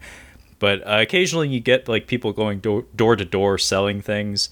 And a lot of times they have like a pre-prepared like spiel that they give you. Yeah. And basically she knocks on the monastery door and she's like, hello, my name is Rain. I am a recovering drug addict. I am hoping to get back on my feet, and with your assistance of contribution of $5 or more, I can get better and get back on my feet and no longer be on the drugs. Would you be so kind to donate today? It's like, have you been doing this up and down the street all day? Every monastery. Yeah. And like that's what she sounds like. That's I what am her Rain. delivery I am is. allergic to water. I sucked my friend. Yeah, so, hello, my name is Rain. I have been on the road for 3 days, and I would like a place to stay. Would you be so kind to let me into your monastery? And he's like halfway through, he's just like, lady, you gotta go. It's just the cadence. I was like, Yeah, it's not I have good. answered that doorbell. I have answered this exact door like so many times in my life. But yeah, they let her in. And Udo Kier is here because, of course, like no fucking duh, of course Udo Kier is on the set of a Uwe Boll film. That's just what you do. Yeah. Put those two together. They give you magic. And she goes snooping in like the catacombs or some shit, as represented by a single room with some pillars in it. Yep. Because we had money, but we had to make sure that the money hung around and got to our pockets rather than on the screen. So it's a kind of a small set. But she has a fight with a melty man. I like this bit. Jordan's got a question. Yeah, I did too. What the fuck is with the melty man? I don't know. He also had gross fingernails. They were really long. Yeah. Why is there an ogre guy? Because it turned into Dark Souls all of a sudden. He might be from the games, if I had to guess. It felt like it was supposed to be a very game reference, even down to the Yeah. fact of his giant weapon. He had some like a giant hammer thing. Yeah. Yes. And that was what made me like, oh, it's Dark Souls, because she's like rolling around it and that kind of thing. You need to have the health bar show up at the bottom. Yeah, that's And then, yeah, exactly. Exactly. But what? Surely they've explained the thing that she is allergic to water, yeah? Yeah. Yes. Why have they not explained the giant ogre dude? Why there's a melty man sleeping in the basement of the monastery? Yes. Yeah. And why does he have the key to open the thing? And then why does she know there's a thing that she needs a key for? And yeah. Yeah. And why when she gets the eye, she hangs upside down, holds it, that eye becomes her eye, and that makes the water go away. And also, when her foot is in the water, she is wearing boots. And why do the boots also burn from the water? Jordan, you have so many questions. You have so many questions, and I have not one answer for you. Moving on. Uwe Boll just crashes the podcast. He's like, you guys got to pick up the pace. Get going. This could genuinely be an interview. Like, you could be pretending to be the director, and this would be as much information as we'd actually get from him. Yeah. This is exactly the same thing of like, why'd this happen? I don't fucking know. Next scene. You know, I'd actually be really curious to look into like seeing if there's an interview structured like that, because I've seen interviews with him, but they're very softball. Like they're very like they're wearing kid gloves, and they're kind of like pacing around, getting into like details. He's very personable for the most part, but I've never seen anyone confront him about like the minutia of the construction of his films, like shot arrangement and like arrangement of plot details and stuff. Like I don't think he'd have any answers for you. I don't know if he'd get frustrated, but I think it would be absolutely hilarious if he did. I feel like Kelly from The Office when she's just like, I have a bunch of questions. Number one, how dare you? Well, mind you, this is the same man who challenged his critics to a boxing contest. Are either of you aware of this? No. Yeah, I remember I'm hearing surprised. It. Did it go ahead? Did it go ahead? Please say it went ahead. Yes, it absolutely Really? happened. It was. Oh, really? Yeah, it's kind of funny that we have our Paul brothers, our Logan and whatever the fuck. I was going to say this is Jake. very reminiscent of that. Well, but that's what's interesting is that they're incredibly successful with that right now. Like, say what you will about them, they're incredibly good business people, and they're very good about drumming up interest in their sideshow bullshit. But Yeah. years prior to this, Uwe Boll was doing this with film critics, and it literally happened. I'm shocked, actually, that the two of you aren't aware of this. I mean, the Grief Burrito Boys not aware of the Uwe Boll boxing situation? I need to put a reminder in my calendar. Carry on. There's a documentary, a separate documentary. Multiple documentaries have been made about Uwe Boll. It's called Raging Bull, spelt Boll. Oh, that is kidding so me? good. It is, and it's Well done. it's exclusively about the contest, and basically he called out, I think, 4 different film critics, the people who had given the worst reviews to his films, and asked that they fly out to Vancouver, get in an actual boxing ring in front of a live audience, and they had an amateur boxing contest where they were wearing headgear and he was not, and only one of them actually had any fighting experience as an amateur boxer. Okay. Bull, however, has extensive experience as an amateur boxer. He's been training most of his life, probably not fighting, but he has been training. So he's been hit in the face a few times, and that makes all the difference in the world when it comes to that sort of thing. Yeah. He completely trounced all of them, and there's a really famous photo, really famous air quotes photo of one of them, one of the critics, vomiting on the side of the road while wearing an oxygen mask after the contest, and I think it was in Wired magazine, and it's just this massive pile of puke in the street, and this guy just lying in shambles on the sidewalk wearing an oxygen mask after he got his ass kicked in front of a live audience. A lot of people thought of it as disgraceful. And it kind of is, like knowing that you're the only person who has any fighting experience and calling out a bunch of, let's call it as it is, nerds on the internet to throw hands with you. Like that's kind of mean. I mean, it's kind of a gut check to their ego to like put up or shut up kind of. So they got drawn into it. They got their asses kicked. A lot of people like really shat on Uwe Boll for doing that just because it's not a good look. But it is a thing that happened. And I believe it was like 2010s, 2012, around there. I bet his reviews looks like show up a Jordan's little looking bit on into his it right next now. few films, though. This is do you want the I don't even, it's just, even the fucking description of the documentary sounds like a horrific movie that he's Really? kind of Uwe Boll, the world's worst filmmaker, embarks on a quest to conquer Hollywood and take vengeance on his critics.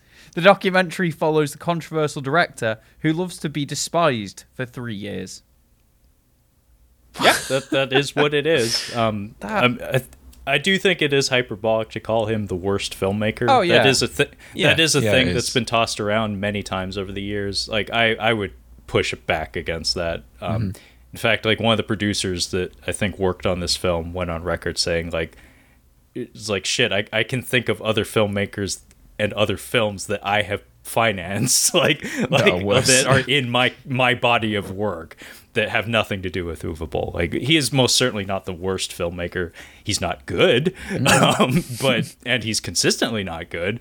But no, I own far worse movies than anything he's made. Bone Sickness. I'm looking at you. Sickness. But I'm so glad I had the opportunity to inform you about the Uwe Boll boxing situation, have because blown I am my little mind. completely. I am shocked you guys didn't know about that. I would have thought that was like something you guys would have been like in the know about, but I don't was know, honestly not aware of this man until the other day. So I'm sorry, Jordan. yeah, that's okay. ruined his That's life. okay. Yeah. This is the end. This is the final day of my like week off work as well. So right at the end, you've like hit it. Like you just demolished that week. You know, like you have some good things that happen, and then one bad thing just demolishes those good things. That's this. Back to work tomorrow. Thanks, Trevor. Yeah. I'm sorry. I am so fucking sorry. But, thank you guys for showing up, though. I really do appreciate it. We can all suffer together. We can now we can be like old war veterans and just give each other nods, like blood Shared rain, trauma. blood rain. It's like we can share in the trauma. But yeah, everything that Harrison said and Jordan said about the scene, that all happens. She goes into a trap chamber. Well, by the way, the melty man gets his head exploded with a mace. It's Not that bad. was cool. Yeah. That was cool. He gets hit in the nuts first, because in my notes it says, nut shot, head smash, shit, and then the music goes, biddly bip. That is word for word in my notes. Yeah, Harrison, let's take a moment to talk about music because I know you have a musical background. Jordan, I actually don't know if you do, but feel free to share any thoughts you have. He's shaking his head no. Folks. I am video games and video games only, my dude. Okay. Well, Harrison, thoughts on the score for this movie? Because I don't have a musically educated ear, but I do have, I want to say, a pretty good ear for picking up on melodies and arrangements and things like that. And I noticed some quirks in the soundtrack that were just maddening. Yeah. It was weird and unusual, I think is the best way to describe it. There was nothing about it sticks in my head as being memorable. It just kind of disjointed and like strange little...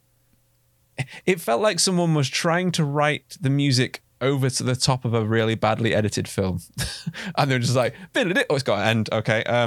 Yeah, that was just how it ends. It's the scenes are not long enough to have music, is what you're saying. Yeah, you can't do like full bars or meters. It's very strange. Yeah, there's no like rise and fall. No. Like, there's no rhythm to the edit or the scene construction. So I think you're absolutely dead on with that. But holy shit, I just got a sense memory of Michael Bay's The Rock. Okay. Do either of you know I that haven't film? seen it. I know the film, but again, I haven't seen it. I'm aware. Well, get on it, both of you. Okay.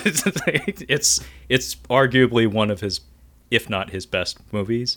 Okay. Funny enough, that ambulance movie that came out very recently, apparently it's very, very good. But anyway, Michael Bay's The Rock has the soundtrack that it's really bombastic. It's very mid-90s. I think it's like Nicky Glenn Smith, and it's basically Hans Zimmer's crew of people, but I don't think it's him specifically. It's like Harry Gregson Williams and Nicky Glenn Smith.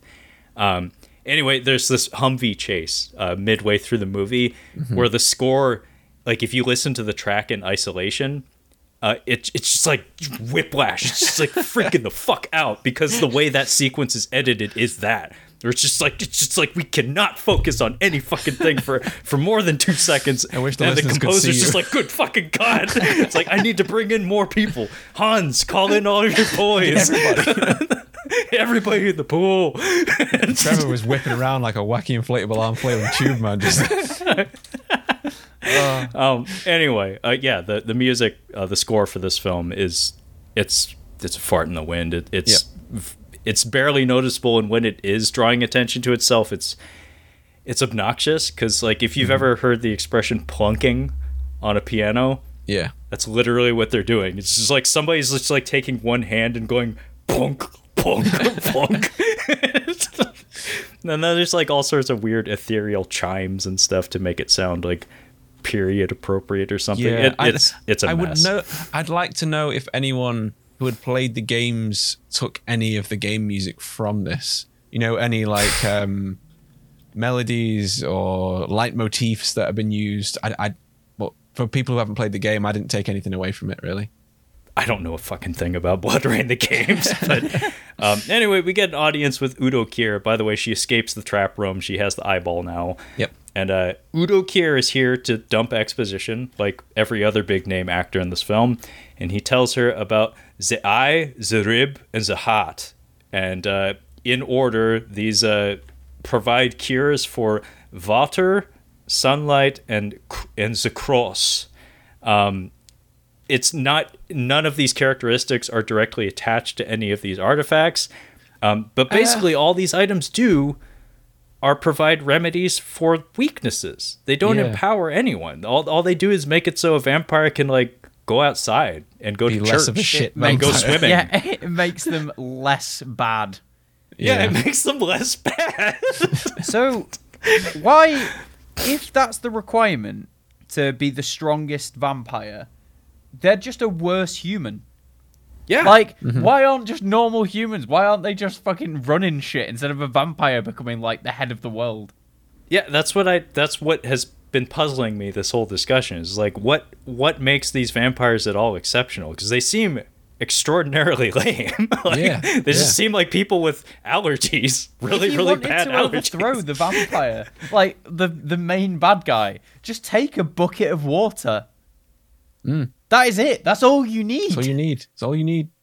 according to the German guy with the crazy eyes, he has thwals. So you've got to be careful. Yes, he has thralls. Thralls. He's trying to say thralls, folks. Yes. Wow, mocking a guy's speech impediment. It's Jesus. Udo Kier. Whoa, He hang on. knows. It's Udo Kier. He has a sense of humor. He really, really does. He's a fascinating guy, and yes, he does have crazy eyes. He does have crazy eyes. Never mind his voice, his eyes. Yeah, I was born a vampire. It's like, yes, we know, Udo. I believe you. I believe you 100%. But then we get what I would call the coolest sequence, like the best sequence in the whole movie. And that would be the monastery attack. So because we can't hang around for very long, immediately after Blood Rain is told about these 3 items, one of which she has, by the way, the monastery is attacked by the Thralls, yes. One of which has the goon with the shitty haircut, Uwe Boll's buddy.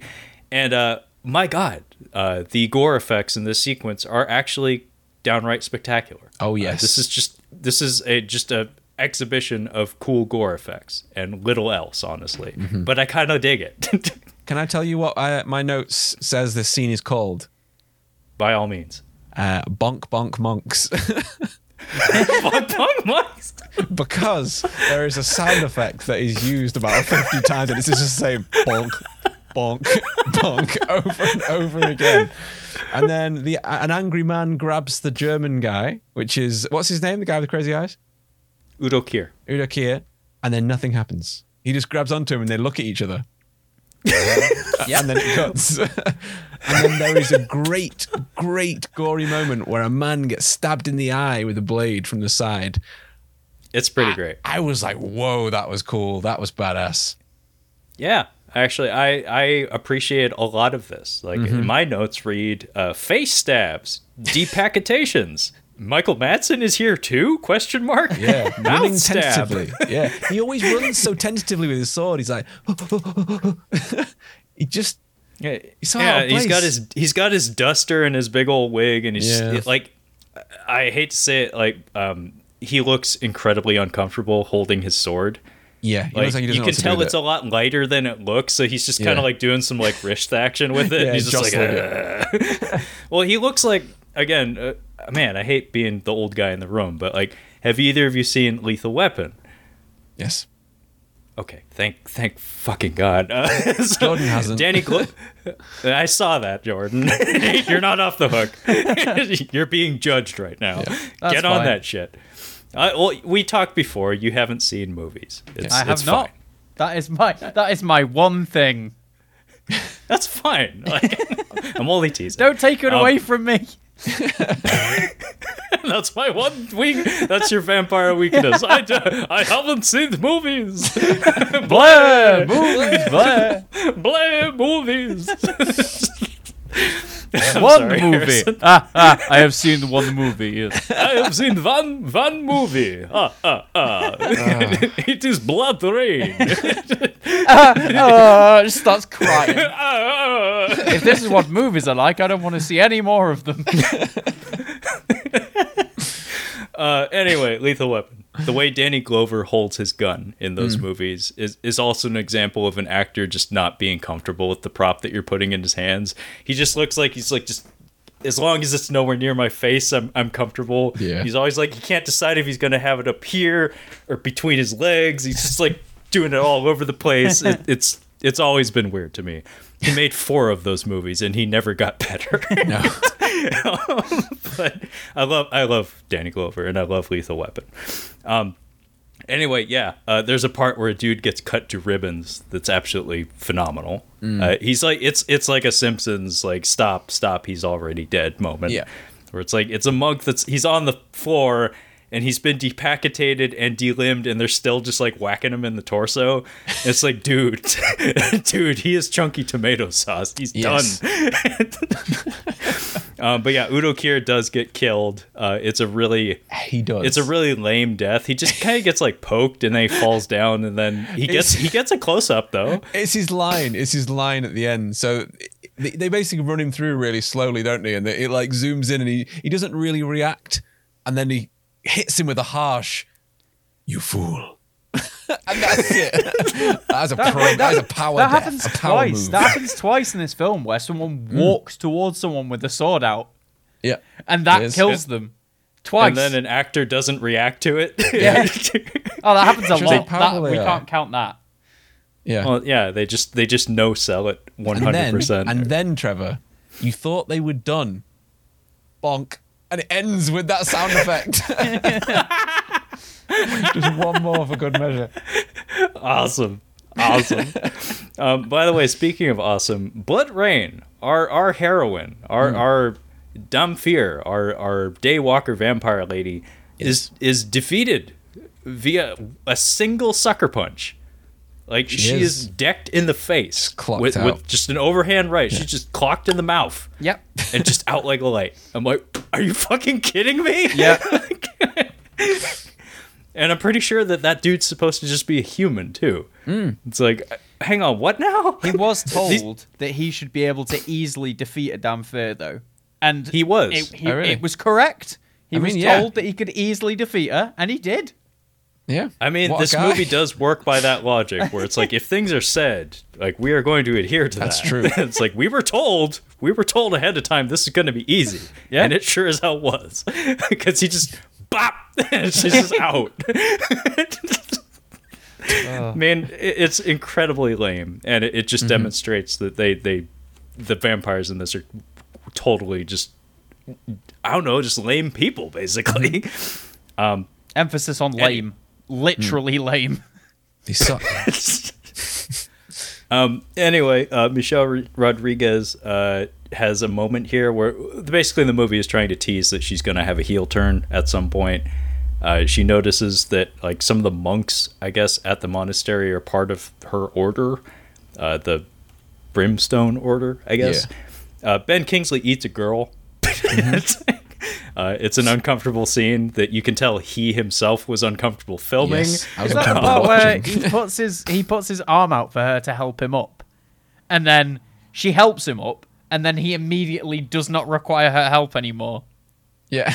Yeah, This is I'm a very pretty sure. awkward scene. It's the power move. If I had to guess, Uwe Boll probably told her to like get some hand action in there or something, like grope her or something, and he just like puts his palm on her, Flat on her on it, yeah. collarbone, just like flat on her collarbone. It's just like the least offensive way of doing as he was instructed. And then yeah, he very promptly turns into a frowny faced vampire man and bites her throat. Yep. Cut. To writing montage number 2 or 3. And we go to Leonid's lair, and this is where Harrison said Michael Madsen had some incredible exposition. Yep. Absolutely astounding. Leonid's lair. She needs to feed or the sun.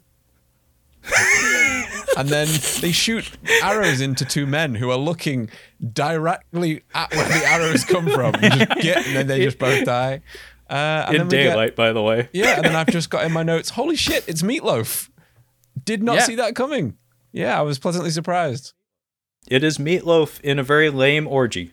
Yeah. Yeah, it says He was lots of boobs for basically no reason, and then he touched the nipple. What the fuck? Yep. The bloody nipple rub. Yep. Wiped blood Yeah, on it. yeah.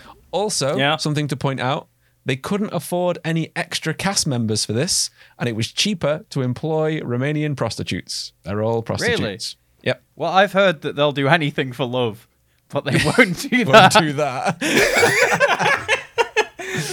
Missed opportunity. Yeah. Meatloaf shows up in the film like a bat out of hell. He is gone when the morning comes, to be fair. Yeah. Yeah. He totally is. Good job, Joe.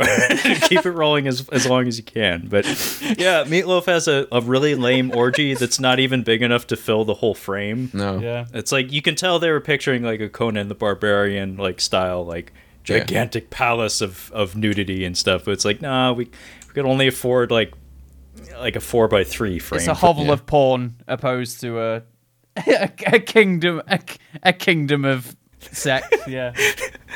But yeah, he does dip his fingers into like a goblet of blood, and then I seriously doubt if he asked if he could do this or not, but he does rub it on a boober. He is having the boober. He is having some great fun. Like you can tell he's hamming this up and he loves it. Yeah. Yeah. Yeah, you can tell he's just making the most of it. He's Yeah. he's not being given a lot of direction, so he's just No, like, no. I'm gonna wear this dumb wig and I'm gonna have some fun. Yeah. I'm gonna touch Booba. You trying to stop me? We paid for these prostitutes, and I'm gonna use them. God. But yeah, we do get a full frontal shot here, probably at the insistence of our director. He's like, if we're gonna have people who are open to it, we gotta include it in the There is film. a lot of boob, though. There is a lot but- of boob in that scene. In the grand tradition of American cinema, however, I will point out that there is an alternative cut of this film that features more gore, but both cuts include the full frontal. So it's like I don't know what we're doing here. It's like that normally that's reversed. Normally Yeah. American censors would be very keen on doing away with the nudity and leaving the gore alone. Do you But think for that's why whatever he wiped reason, the blood on the boob to try and like get it into American cinemas? He was like, we better put some blood on these tits, otherwise the Americans aren't going to allow it. it's like it's essential to the film. You can't cut the sequence. It's the Anyway, only page we did script. Yeah. I wouldn't be surprised at all. Meatloaf wipes the booberinos. It's right here. It's there. He bloods Page up the 27. whams. There's also a blood orgy going on in the basement, but not a cool blood rave like we had in Blade. Nope. And Michael Madsen and Sebastian, Sebastian. run through there and just beat some ass and Yep. save a dude who is never in the movie again going forward. Just a random little detail in there. And Rain eats Meatloaf's ear. Yes. Yeah, he does. Yeah, she bites him on the ear as he's groping her, or attempting to. And Michael Madsen lays a fucker out. Like again, some savage punches in this film. Yes. Like, I'm pretty sure he just caught this guy clean like twice in a row, and they just Yeah. left it in the fucking film. And then Michael Madsen uses his wrist crossbow gadget to dispatch Meatloaf by breaking some windows in his dwelling. Cool special effect. Yeah, Very actually, good. it's not, Not half bad. bad. I was Very good. that was where I was like, okay, that was pretty good. Yeah, the CGI there is not half bad. Mm-hmm. And Jordan's throwing his hand up again. How do windows work? Because I'm pretty sure windows do let light through even when they're not broken. Yeah. Yes. Moving on. Moving on. NC. Yeah, if Uwe Boll was here, he'd be challenging you to a fight right about now, Jordan. Yeah, you want to be careful, And Jordan. You I get would- into a podcast boxing match. Yeah, and I would He not did have attend. a podcast at one point, so Did he? you know Oh my he might be God. your rival. You never Yeah. know. Was it? Did he talk about a subject and then go moving on immediately? You straight away. I think his podcast was mostly exclusively centered around him yelling about the kids these days and the movies these days. Just in that because he order, has probably. the quality to stand behind that. He's a restaurateur these days, by the way. Oh. He owns a restaurant in Vancouver, Canada. If the Does he? quality of And his apparently it's food doing well. is as good as the quality of his films, I'm not going to be dining with him. You know, Here's it's your actually starter. like Next course. Moving on. Takes it away. take it away before it does. The documentary made it sound like it was pretty successful, and actually, Okay. I'm inclined to believe that because, like I said, his budgeting and his accounting skills seem to be his strongest suit, rather than artistic or creative. So I could see him managing a thing well if he's not involved with the creative or the daily function of the thing. Yeah. Okay. We hop on a boat. yes. By the way, we had writing montage number 3 and/or 4 We do. during this interlude here. But we hop on a boat. Nothing of importance is said. Ben Kingsley is on his throne again. He is now made aware that Blood Rain has the eye. Hard cut to the Brimstone Society, where Yes. our heroes go to train or something. And then cut back to Ben Kingsley. And this time he's talking with my boy Darren Shalavi. And I had to write down everything that Darren Shalavi said in this movie. He says, "Master, the talisman has arrived." Yes. Cut. And we just cut back and forth, like, in the space of a minute between our heroes, the villain. They are our heroes, the villain. And then we have a flashback to Blood Rain's mom reading her a Yes. storybook. That's I'm right. not sure if she was supposed to be Jewish here, but there was a certain sound that sounded like could have been Hebrew. But Anyway, Ben Kingsley just bamfs into the room, and he takes a big old bite out of BloodRayne's mom while she's hiding in like a closet or something, and stabs her. And it, thankfully, like there is mention of Ben Kingsley's character raping her mother, thereby giving birth to BloodRayne. That's a strange choice of words there, Trevor. But thankfully, BloodRayne. Thankfully, this movie doesn't don't get to see it. It doesn't include our rape scene. It's only spoken about. It's like, That's what fucking I was God. confused when it said that, because she goes, he raped and killed my mother, and then it cuts to the scene, and then he just kills her, and I was like, didn't she just say that he raped? But yeah, I get that it means that she's already been born at that point. So it wouldn't. Yeah, but I'm just glad that it wasn't in this movie, because it's like 100%. This movie is already crap. I don't need it to be uncomfortable on top of being crappy. Yeah, exactly. And I'm pretty sure Ben Kingsley would have shut that down. Yeah, I think so. And then the Brimstone Society are now nice to BloodRayne after that. Yeah, they're hesitant for like 2 minutes, and then they just decide to be like, hey, we're cool now. Yeah.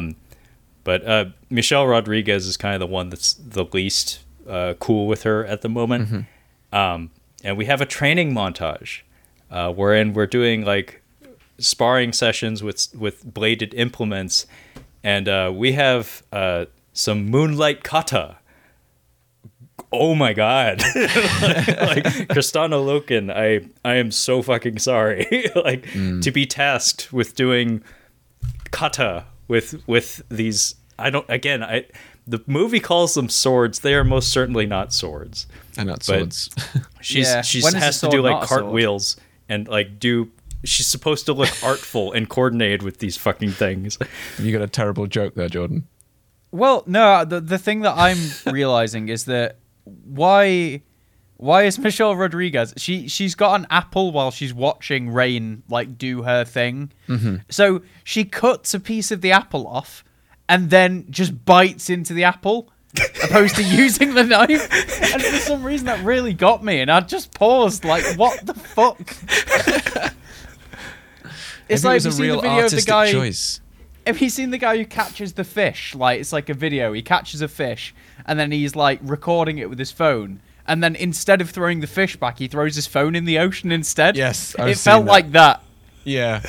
It's just like, what the fuck? Yeah. I think it could have been very secretly artistic. Like before, she was being so precise with her movements, and then she changed her mind and she was like, fuck this. You know what I mean? It was like, it was way artier than you ever thought it was going to be.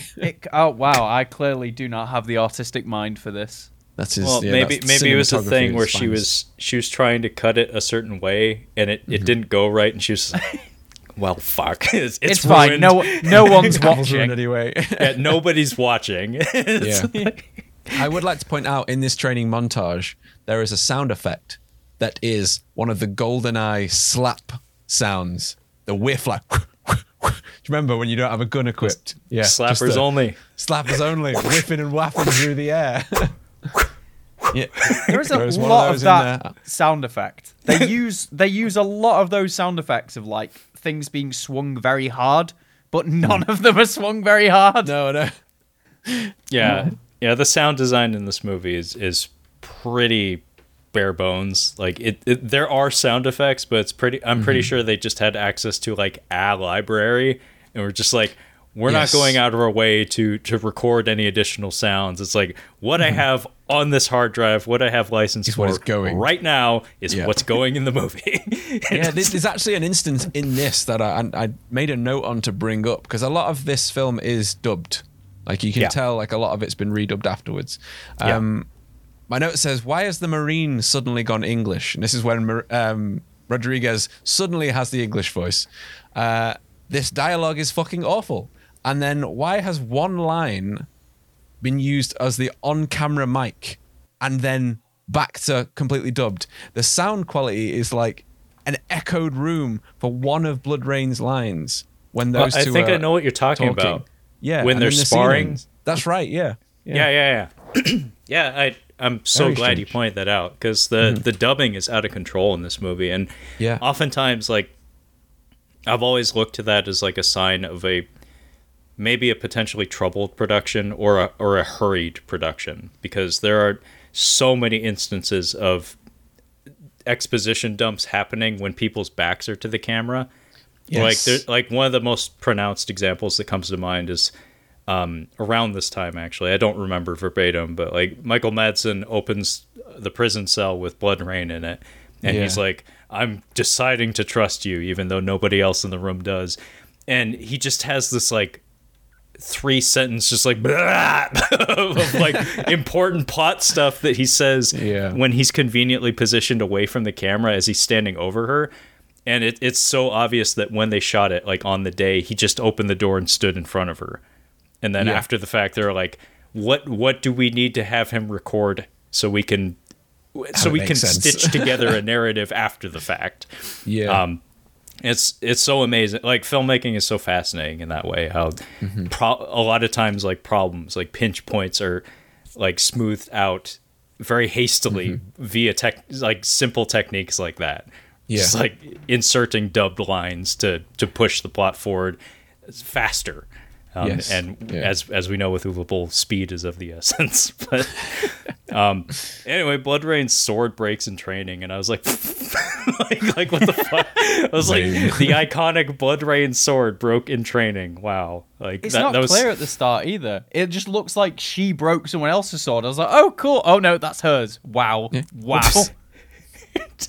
Yeah, and it seems like one of those things that's like, if you're going to have a moment like that in your movie, like if you have iconography like that, like a prop or something that potentially your audience could latch onto, when it like breaks or is discarded or something, you're supposed to like make that a moment. But here it's just like it just like it just kind of breaks, and she's like, oh well, that sucked. It's like, okay. And then one of the guys goes, oh yeah, I know a guy who can help us. And then it's fucking left for like 20 minutes. You don't see any. He's like, I know someone who can fix that. Hard cut, next scene.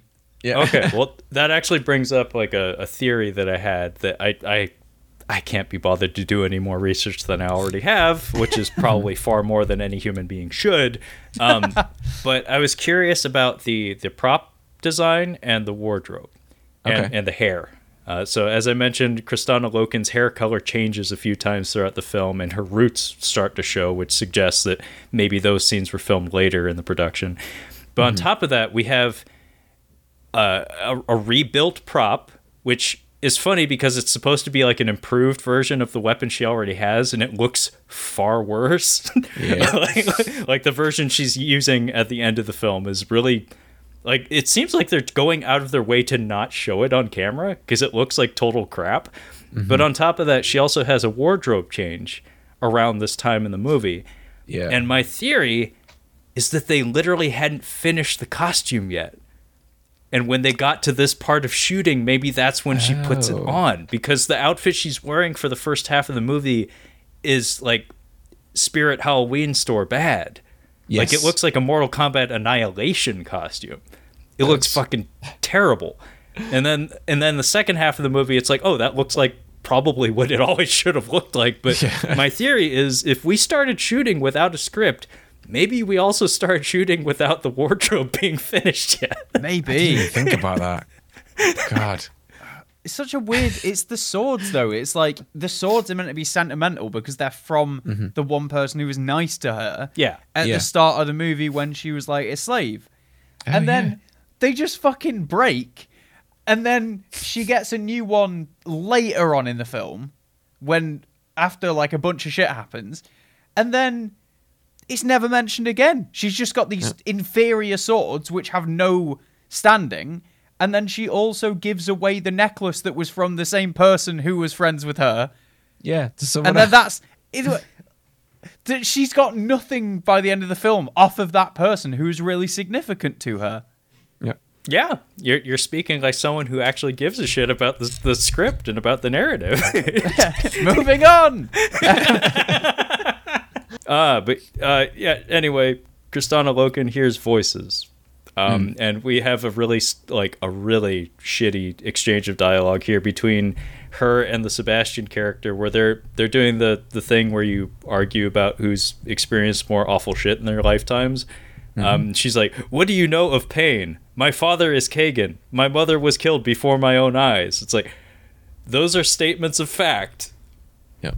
Are you going to put any sort of personality Emotion? behind it or anything?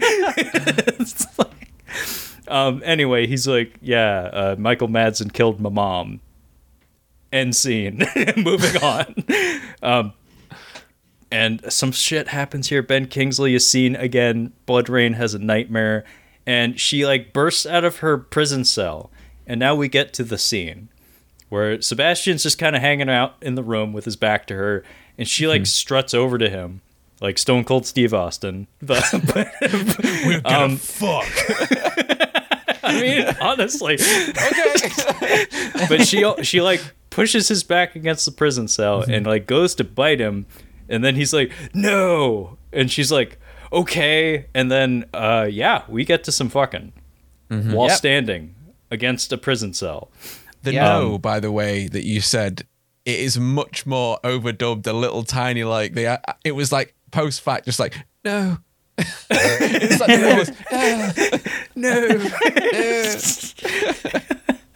But yeah, Kristanna Loken does show some skin here, and this is some wild shit because they are standing. I don't know the logistics of what parts of what body, like what parts of the body. Yeah, I mean, yeah, it's a very tall woman, and that man is pressed up against a rigid steel surface in a dungeon. This is not sanitary. Something's going to get infected. She's doing most of the work. And yeah, she's most smashing him against that prison cell. Yeah, all the work. he is just there. He is a slab of meat that's trapped between her and a steel surface. Between a Loken and a hard place. Yeah. My notes actually say, "Oh damn, she fucks" in capitals. It is a scene for sure, and we don't see a whole lot, but what we see is enough for sure. I had to shut my curtains because my TV on the wall, and I was like, "Oh, my neighbors can see what I'm watching." I had to. My note taking is very sporadic here. So I've got the woman cutting an apple with a knife, then taking a bite of it anyway. Why is there a sex scene? Why does Michelle Rodriguez have blue eyes? Those are my three notes in order. See, Jordan, your notes remind me of talking with Kyle about movies, because he has this thing that he throws out there every once in a while that's we notice different things. And that's why it's fun to talk about movies with people, because it's like those are things that parts of my brain certainly registered, but they didn't put any sort of weight behind it. But for you, it's like, I can't enjoy this movie without understanding why she ate the apple that way. I will not stop bringing that shit up. I'm going to find the director. You should reach out to her on Twitter. Like, I'm sure she has an account. Like Michelle Rodriguez. I will genuinely remind me. I'll tweet her after this. And then I'll say, like, in the movie Blood Rain from 2005, do you know why your character had blue eyes? Or no, I would focus on the apple. And why you the apple. Yeah, because that strikes me as an artistic choice on her part, whereas the context thing, that may have been like director producer mandated. After this, let's get something drafted, and I'll do it. I'll take care of it.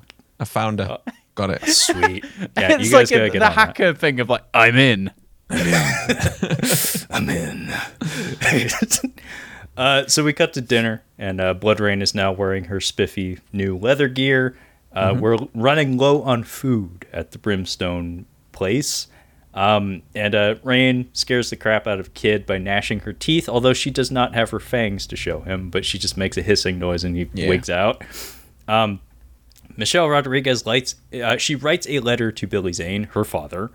Again, they're never on screen together. And it's here where it's like really, really obvious that she's going to betray everybody. And we have another scene with my boy, Darren Shalabi, and Ben Kingsley. And this is the scene that has the voiceover.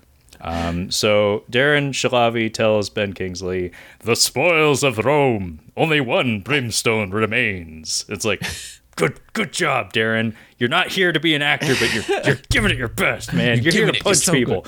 It's like, you're not a good actor, but you're trying, and I love it. Yeah. I had one line in reply to that. He held it out, and he was like, "The spoils of Rome." And I thought, why does Rome only have 6 necklaces? You can fit it in like a cup. That's it. It's like a handful of stuff. It's like, man, you got stiffed. Anyway, Jordan, what's up? Why does he think there's only one brimstone left? There's more than one brimstone left. We, to be fair, we the audience, Jordan, were never made aware that there was more than one. so I don't know. You ask the worst questions. Moving on. Moving on. So Ben Kingsley, as I said, this voiceover is absolutely incredible. His response to all that nonsense about the spoils of Rome is, "Bring me my thralls." Yes. Like, he's just like flat. He has no expression. And then again, what we were talking about dubbed lines. This is where the most obvious example of this rears its ugly head. So he says, "Bring me my thralls," aka my army, and we have a sequence of him like in his main hall of his castle with like flanked on either side by rows of henchmen or goons, and his mouth is not moving. He just kind of walks towards the camera, and we probably did one take of that. He had no dialogue on the set, and then we were done with that scene. We got to move on. And so I'm guessing Uwe Boll was like, well, we couldn't get Sir Ben Kingsley to say any of his lines on the set, so we are going to get him on the fucking phone right fucking now, and he's going to say all of these lines in one breath. And this is all, as far as I know, like, I think 2 sentences. Like, Okay. The way it's spoken reads like it's just a series of commas. Like, this reads like a shopping list. So Ben Kingsley says, "The time has come to fulfill your oaths, my loyal thralls. Period. Scour the land, find brimstone and destroy it. Bring the Damphir to me. Leave no human alive that crosses you. The promise of eternal life awaits those who succeed. Those who fail will find only death." Done. Like 2 sentences, 2 breaths. That's a wrap on Ben. And that's it for Ben. Moving on. Moving on. So this is where we have the scene where Michelle Rodriguez and Kristanna Loken have their spar, and this is where they have the thing that they dialogue. do in movies where they clash swords and say things. Yeah. It's supposed to be like people like sniping each other verbally while they're. I hate this so much. It's Like, the worst. I hate this so much. I nearly turned this off and didn't come on this episode at this point. Scenes like this just grind my gears because, like I said, like fight choreography and stunt work and stuff in movies is some of my favorite stuff. And to see it, the craft butchered like this, where it's just like you're literally just like ting ting ting, say some stuff, ting ting ting, say some stuff. It's to be honest, it's not the worst sequence in terms of its movement and staging, but the words being passed between these 2 actresses it's just drivel. It's garbage. And this is where Harrison pointed out the sequence where the in the room echoey audio can be heard, like in between dubbed lines. Like it's like inserted in there.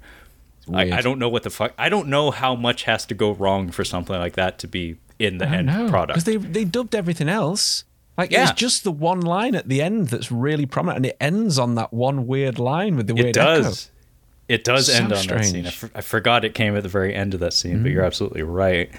Anyway, the goon, I don't know his name. The goon, the head goon, the one with the bad hairdo. He goes to visit Billy Zane, and Billy Zane has maybe the best line in the whole movie, where the goon is like, he throws the letter that he intercepted from Michelle Rodriguez's like page or whatever, and some other shit. Like, he throws a head on his table and the letter. And then Billy Zane just kind of like snickers and said, "Would you stop throwing things at me?" It's like, I'm 100% positive that was improvised. Yeah, without a doubt. He just looks at his lap and he's like, "Would you stop throwing things at me?" It's pretty. I love Billy Zane.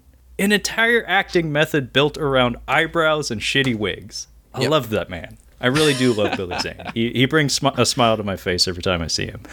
Yeah. Anyway, he tries to offer the goon a job. He declines, and he wants a map to Brimstone, which he receives off screen because we only had Billy Zane for 5 minutes that day or something. Yeah. And we go to visit Michael Paré, aka Uwe Boll's best buddy as far as actors go in American cinema. And he has a secret basement full of goodies and weapons and shit. And I think we get a shot of, I was calling these Harry Potter vampires because I have no connection or attachment to the Harry Potter franchise. I've never read a book or seen a movie, but I do know that the iconography of the people rolling up in boats to the academy or whatever. Yeah. It just looks like that, but it's a bunch of shitty vampires with like lamps hanging off of their rowboats. Yeah. And it's like, oh shit, a bunch of wizard vampires. Bro, look out. And then it's like, oh shit, Billy Zane gave up that map to the Brimstone. Yeah. And Michael Paré gives our heroes black powder from China and holy water, as well as some new dumb swords for Blood Rain. And as Jordan had pointed out, this is vexing because those swords, the one that was broken, actually holds emotional significance to the character if you give a shit.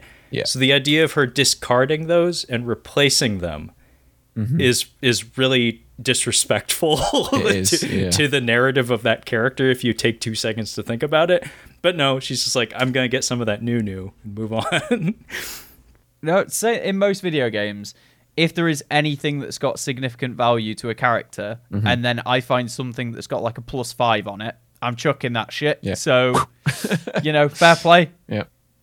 This one's got This 5 has been in my so- family for generations. What's that? It's shit though, isn't it? Like, the sword I'm using now is better. So It's kind of funny. Whenever I play jog on.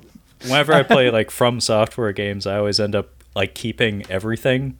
Especially since those older games didn't really have a sell or a buy system. Like, they didn't have, like, a marketplace system, like a currency exchange system. So I'd end up just, like, hoarding all my shit. And, like, I would never use any of it, but I just, like, keep it just because. Yeah, speaks to my personality, like, says the guy with the giant fucking movie collection behind him. Anyway. But, Michael Madsen has a terrible line here where he's given a bunch of these goodies and, again, he's just delivering the lines. He's not putting any personal stamp on it. He just like looks off into the middle distance and says, "We will take them." That's cut. Moving on. And we get an injured boatman who we're doing this shit again, where we had some cool shit happen a few minutes ago, but instead we're going to show it out of order because, I don't know, maybe he's seen a Quentin Tarantino movie or something and he thinks that classes up the production or something. Yeah. But I did notice that this injured boatman is played by one of like the chief producers that he's worked with during his career in American cinema. Okay. He's not a good actor. But I recognize him because of his choppers, his teeth. Yeah. He has immaculate teeth that look like they're I don't know, veneers or something. Yeah. Anyway, we flash back to the attack on Brimstone. Everybody got killed. It's not as cool as the monastery. In fact, it takes like 10 seconds of screen time. And he reveals that Michelle Rodriguez is a traitor. Duh. Then he dies. Yeah. We make camp.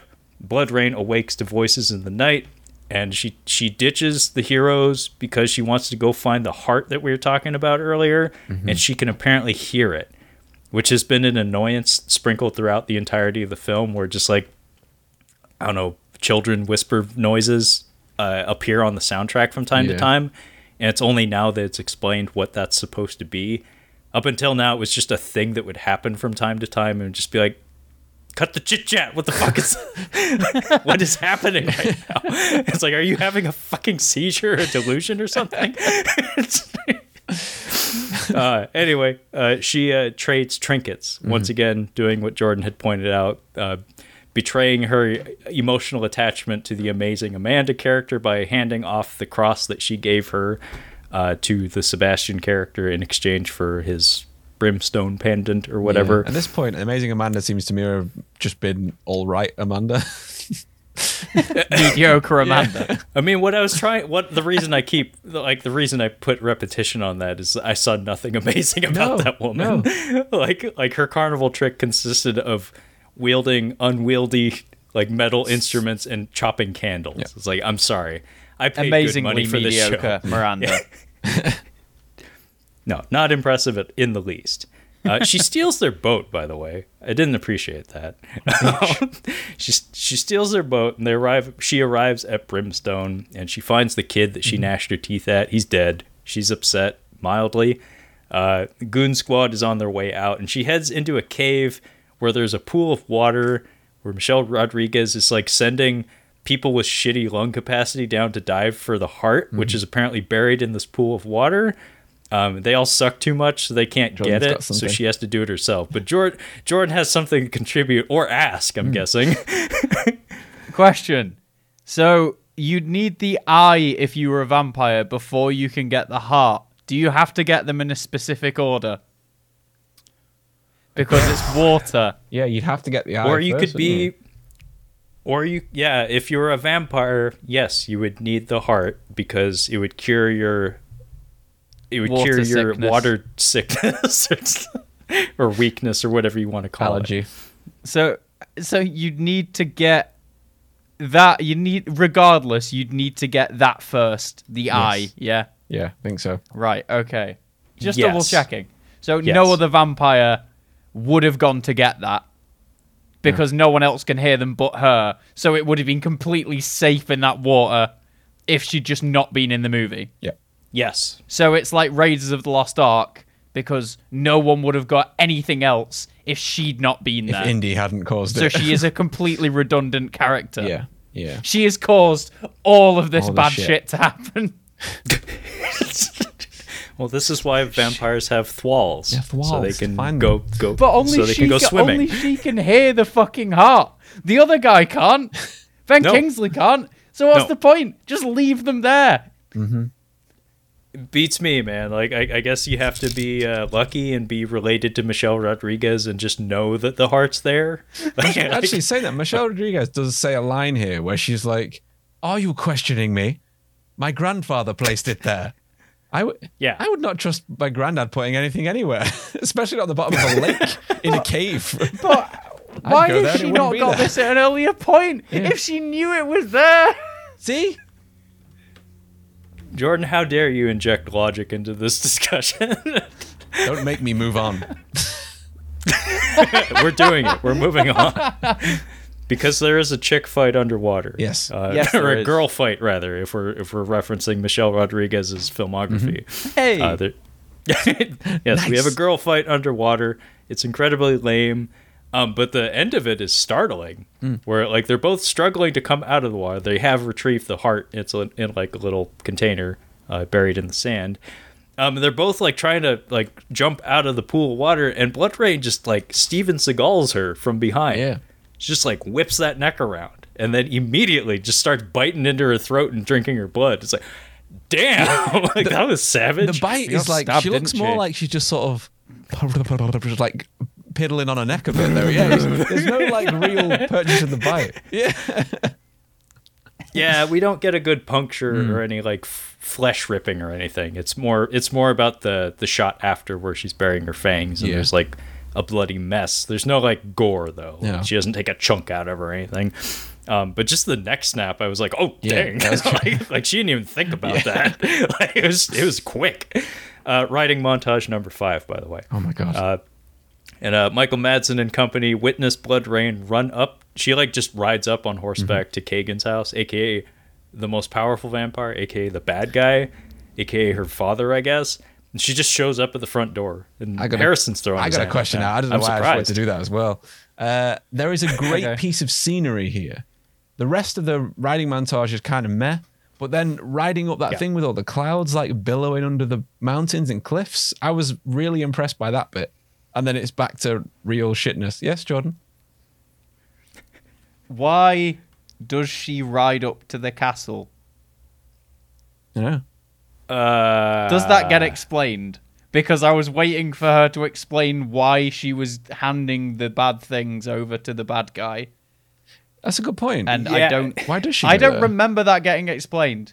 It was mentioned that like having one of those artifacts would like, I don't know, supply Grant enough. an audience. Yeah, it would grant an audience with him. But he already wanted her there But anyway. beyond that, But yeah, it's yeah, like she he easily says could have that- snuck in and just tried to lop his head off or something. She said that if she had two of them, she might be able to like confront him and fight him. But why would she not use the thing? Because she gives him the thing in the box. Well, That's because like the things don't do anything, Jordan. But she used the eye thing. The eye thing is her thing now. Because of, What because does it of do the- though, Jordan? All it does is makes it so you're no longer allergic to water, and you get assaulted by auditory hallucinations. Like that's would the- literally all it does. What were the three things? So the heart's meant to stop you getting hurt by the sun, right? yes. Or something, or one of the two. The eye So- stops water.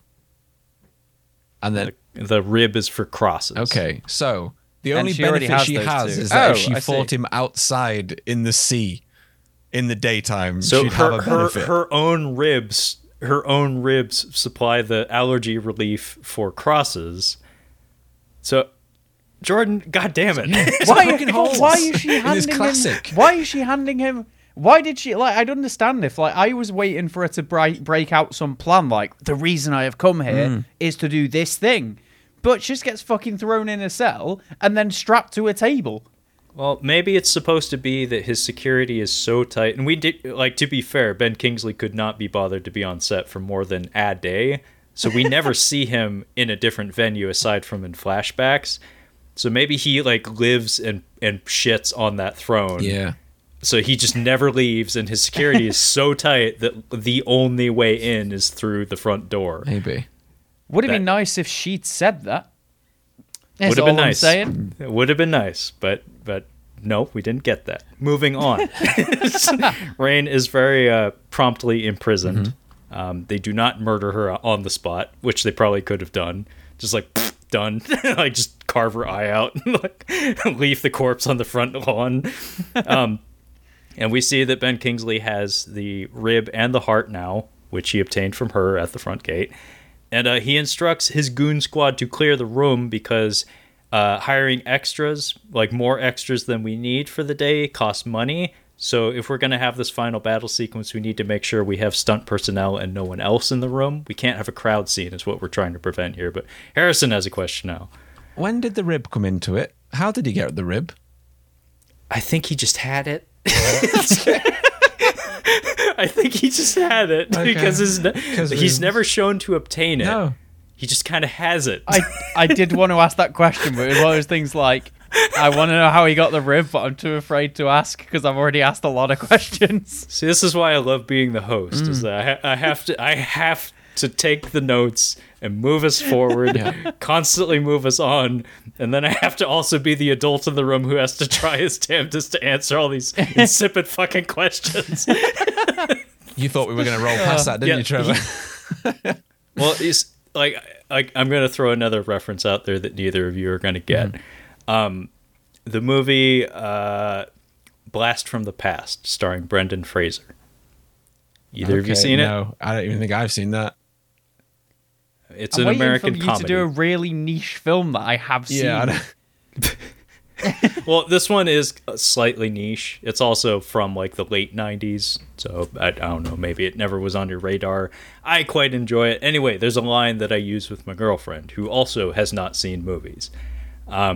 And she's also got a keen eye for logic and detail when it comes to narratives and stuff. Like she would be asking all the same questions you have been, Jordan.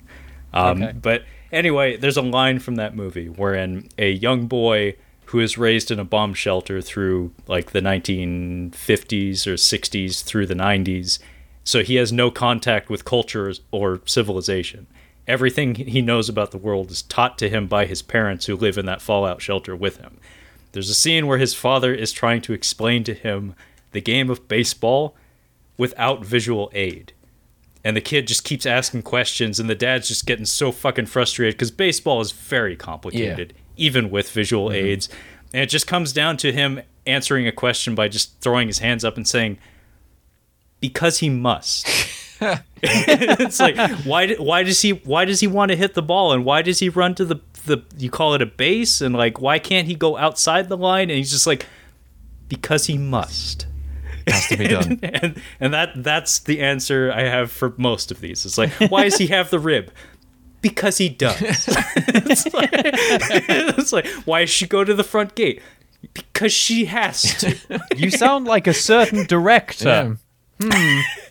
Me and old Uwe Boll would probably get along. It's like, don't get hung up on the details.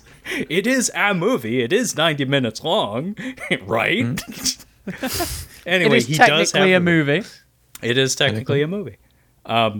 Anyway, Ben Kingsley does indeed have the room, and as I said, he clears the room. And my God, this attempt at a rescue is utterly laughable. Yes.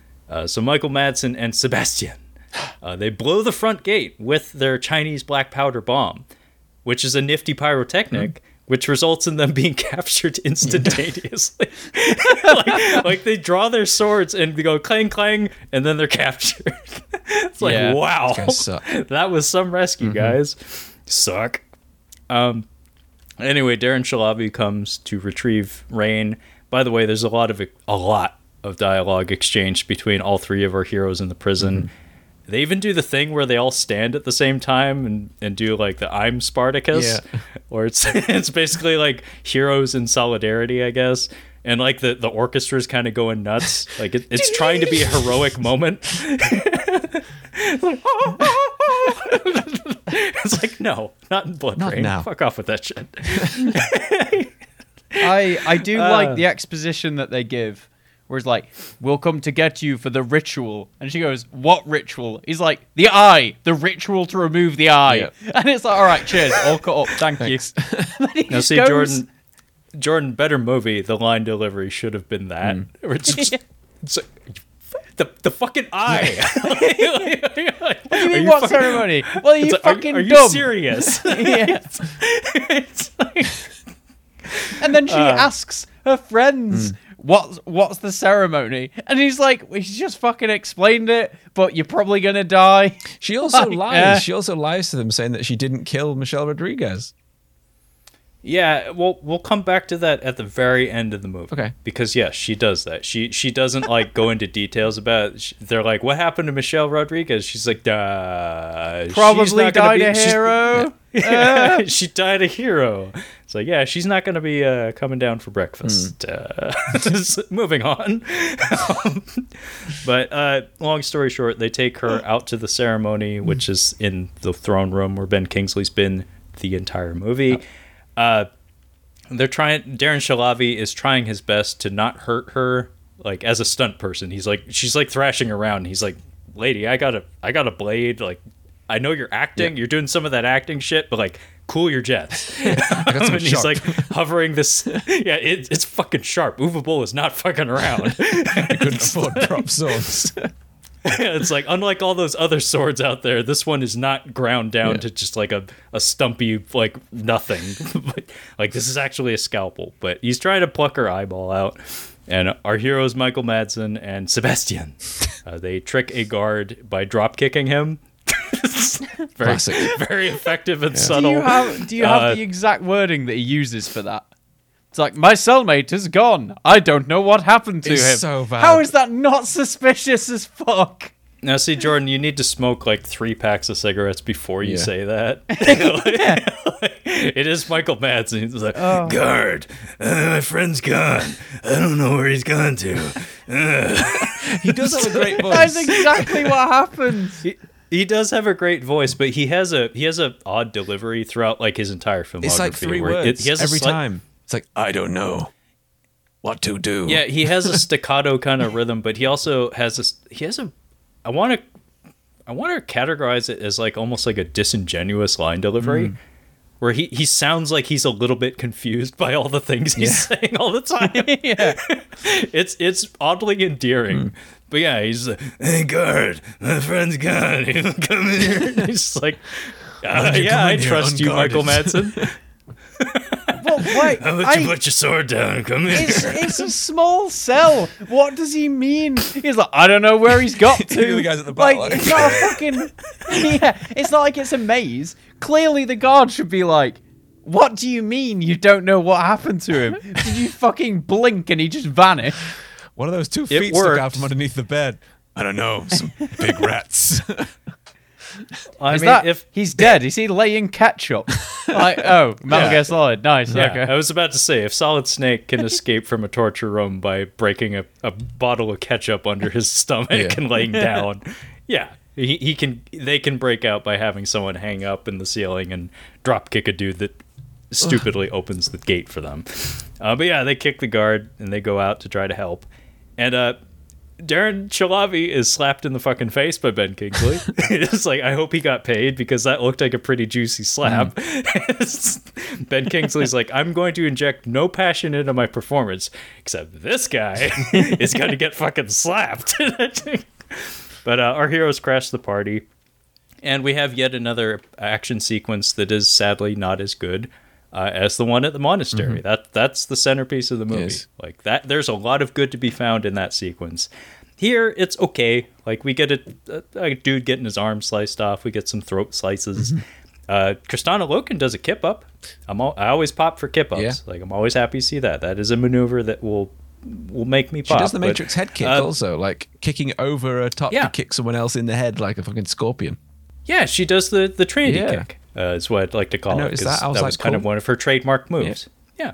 And as Harrison had pointed out, this did come out in the wake of the Matrix trilogy, so it's only natural that there would be some similarities in aesthetics and choreography and stuff. But this is also where Michael Madsen is stabbed by Ben Kingsley. Yes. This is not a stabbing. This is a holding a metal instrument in front of you and slowly walking forward.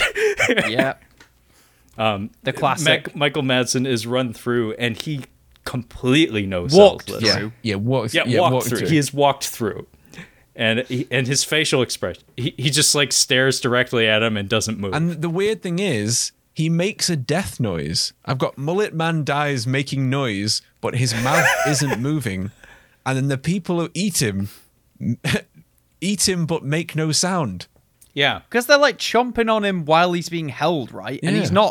he's not really fighting. He like wiggles a bit, and then his arms getting munched, and then he gets walked through. Yep. And then he's dead. yeah, and, that's and it. then he does stuff later. So that means that those vampires that were nibbling on him got tired of it and just like left him there. Because like I already had a big thrall for lunch, Yeah. so it's weird because they're like nibbling on him and he's like got a chest wound and stuff, and they're just like, I'm good. Yeah, I'm full. Like, Yeah. like, you're gonna die on your own, right? Okay, Cool. It's like- yeah, they just dump him on the floor, and our dudes, like just our two guys who have lots of screen time who I don't care about. That would be Sebastian and the guy with the bad hair. They kill each other. And it's actually kind of savage because like Sebastian gets run through like he does like a backstab and like hits him through the abdomen, and then he's standing over the dude with the bad hair and he puts his sword up against his throat. Yeah. And it's like a pretty tasty throat slash. Yeah. Like it's gory. And he's It's pretty screaming the whole tasty. time. Yeah, it's pretty savage. I kind of liked it. But and then we get the final showdown between Ben Kingsley, Oscar winner Ben Kingsley, Oscar winner.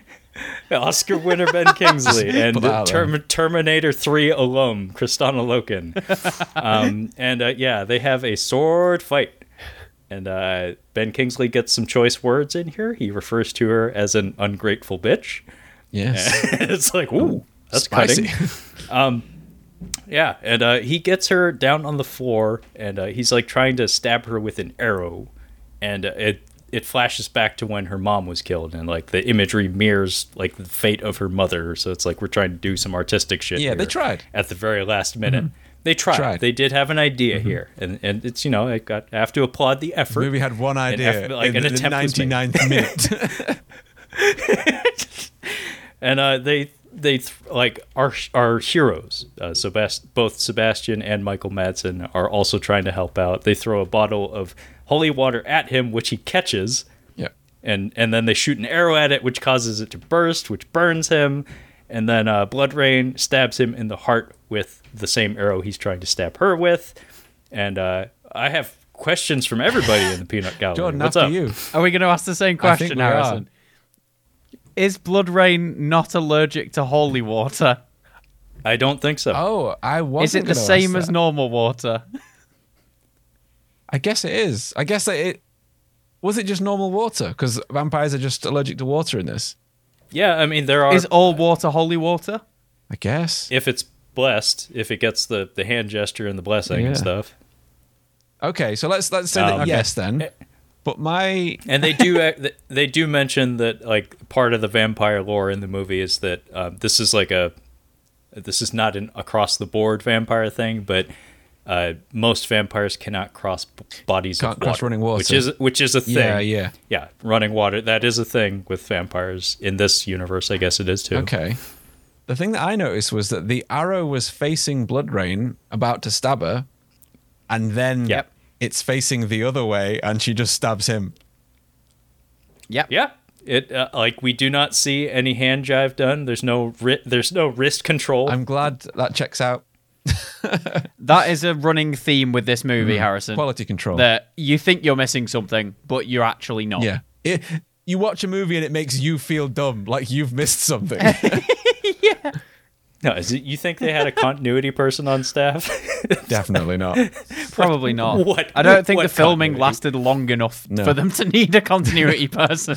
I mean, I'm pretty sure that's the case. Actually, there's actually an incredible chapter of that documentary of "Fuck You All," where I couldn't help but like applaud the man a little bit, just because I'm sure the end product was total fucking garbage, but there was a stretch in 2011 where he was shooting 3 movies simultaneously. Whoa. Wow. Yeah, It shows. Yeah. Yeah, no, it was just to take that task on. It's like, even if you do that badly, that's still quite an undertaking. And it was actually kind of incredible because he was doing some Roger Corman shit where he was using literally the same camera setups and sets and costumes and even actors to shoot 2 different movies like in 2 different sessions. So he'd shoot the same sequence for 2 different movies, but he just swapped the actors out. No way. I'm sure the movies are total fucking garbage, but just I can't help but applaud the man from an accounting standpoint. That is like next level economical filmmaking. I would very much like you to watch all 3 of those movies and try and see Yeah, in an like episode line them if you up. can pick out what bits are from. Yeah. I mean, I gotta start getting paid to do this shit if I'm gonna do Yeah. that. But anyway, Ben Kingsley's dead. Yep. He shrivels up into a moldy vampire like we saw at the very beginning of the movie. Pretty much the same effect. And we have a tearful farewell between Bloodrain and Sebastian. Yeah, why are they in love now? I was so baffled by that. Because they fucked. Like, don't leave In me. an American cinema. In American cinema, that translates to "We are now soulmates." Okay. She gave him a necklace and he gave her a necklace, and they had sex in a really awful place. Yeah, they both got infections together. Yes. Yeah. And we're not talking about vampirism. And then this is where I wanted to come back to what y'all had said about Michelle Rodriguez's fate and how she kind of sweeps that under the rug when talking to her friends. So she gets up from Sebastian, and we have like a fucking Shakespearean tragedy ending where everybody's dead in the throne room. Yeah. The orchestra is swelling and going apeshit. And she slowly walks up to Ben Kingsley's throne, and she sits down, and she looks directly into the camera. Yeah. And we have this. I've never seen this in a movie before. This is a first. Like the camera's, she's staring directly into the camera, and then what follows is roughly 5 minutes of just gore money shots, like gore effects from the movie that we just watched. And the music is going apeshit, and it's just like literally just like a montage of all the money shots of people being decapitated I and didn't see whatnot. that. I didn't see that version. No, neither did I. Oh, I maybe think that's from the director's cut It or must be. something. Mine was just maybe. credits. There's a director's cut of this movie. You're fucking There is a kidding me. director's cut that features additional gore. So maybe this is how they. I haven't seen the DVD, but maybe this is how it was advertised, where it says director's cut, and like literally all it is like we took unused footage of the gore effects and slapped it into the end of the movie. credits. Wow. But everything you mentioned, so if you watch the director's cut, I watched the one that's on Amazon Prime. So everything you said, I remember. So I don't think is that literally That's the all only they've added. difference. I mean, there are plenty of instances of alternative cuts like that where it's literally just additional violence. Like Die Hard 4, Live Free or Die Hard, has an R-rated cut that all it is they ADR'd some F-bombs, some F-words, and added some digital blood squibs. That's it. And I think Bruce Willis hits Maggie Q in the face a few more times. Right, Jordan, how did you get this to work on Amazon Prime? Because it wouldn't work for me. Yeah, it was disabled in my region. Yeah, I tried VPNing all over the world and I could not get that to work. I opened Amazon Prime on my phone. I typed in Blood Rain. I saw it and I pressed play and it was fine. That was it. It would not work. I had to watch it on like 1, 2, 3 movies, like the streaming thing, in like 360p, and it was great. It was totally great. Legitness. No, in my region, it's not available on Amazon Prime. I had to watch this via Tubi. Oh, nice. Which is a free movie service with ads that just has a library of Redbox movies, basically. It's just Steven Seagal movies and Blood Rain. No, it worked, and I can't say I'm happier for it. I'll be honest. Kind of wish it didn't work. It worked. Well, yeah, I appreciate you taking the time anyway, though. But yeah, in my version of the movie, she sits down, and then we get a 5-minute stretch of just gore effects that we'd already seen earlier in the film, and then we have the sequence where it's like a dream or something, and she's in the prison cell in her old shitty clothes again, and Sebastian walks in with a goblet of blood that she drinks in front of him. And then we cut back to her on the throne, and she smiles into the camera. I didn't see that. Okay, no, so that must be a director's cut thing then. The director's cut is the last 6 minutes of the movie. Yeah, and then when she smiles into the camera, I think it's meant to like imply that she's like bad now. So like, is she like a bad vampire lady now? But I don't think that's supposed to be the narrative for the character, because there are 2 sequels. I was going to say, there's only one way to find out. We've got to watch the 2 sequels. You are kidding me. I'm not doing that shit alone. No. Not doing that shit alone. I will say, I haven't, obviously didn't watch the other 2, but the third one is about Nazis. It's called The Third Reich. I know that. Yeah, and as far as I know, of course it is.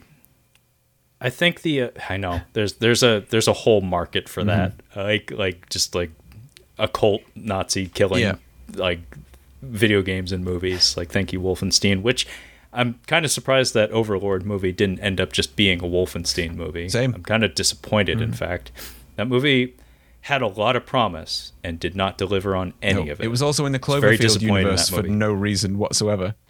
I know that was bizarre, but yeah, I want to say Blood Rain has always been like attached to Nazis and stuff. Like, I could be wrong, but I think the first game had the Nazis as the antagonists at some point in the video game series. She's like an operative, right, or something. Yeah, she's like, yeah.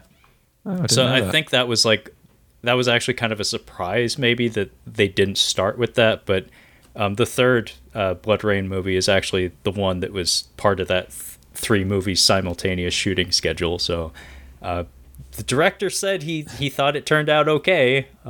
He had nothing to say about the second one, but the third one he actually was happy with. Right, okay.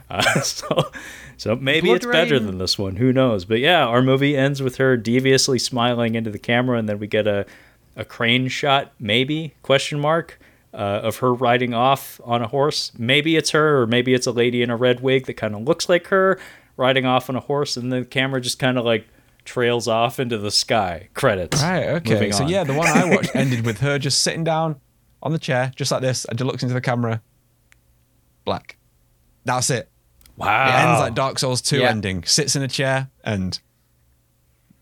Wow, so, deep cut. Yeah. Blood Rain 2 and 3, the movie posters, or the box art for them, if you Google Blood Rain movies, like, feel free to do it now. First one looks like a low-budget movie. The second 2 full-on look like porno posters. They do. Yeah. I believe the actress that headlines those last 2 was a former adult video star. Explains a lot. So you can kind of see it, because if you click on Blood Rain Deliverance, the description is sexy half vampire rain. They just add sexy to the start instead of just saying half vampire. Yeah. Well, I mean, you can tell how they were trying to sell the thing. Mm-hmm. Yeah. 4% on Rotten Tomatoes. I found a weird poster that I need you guys to hear, because this is for the third one.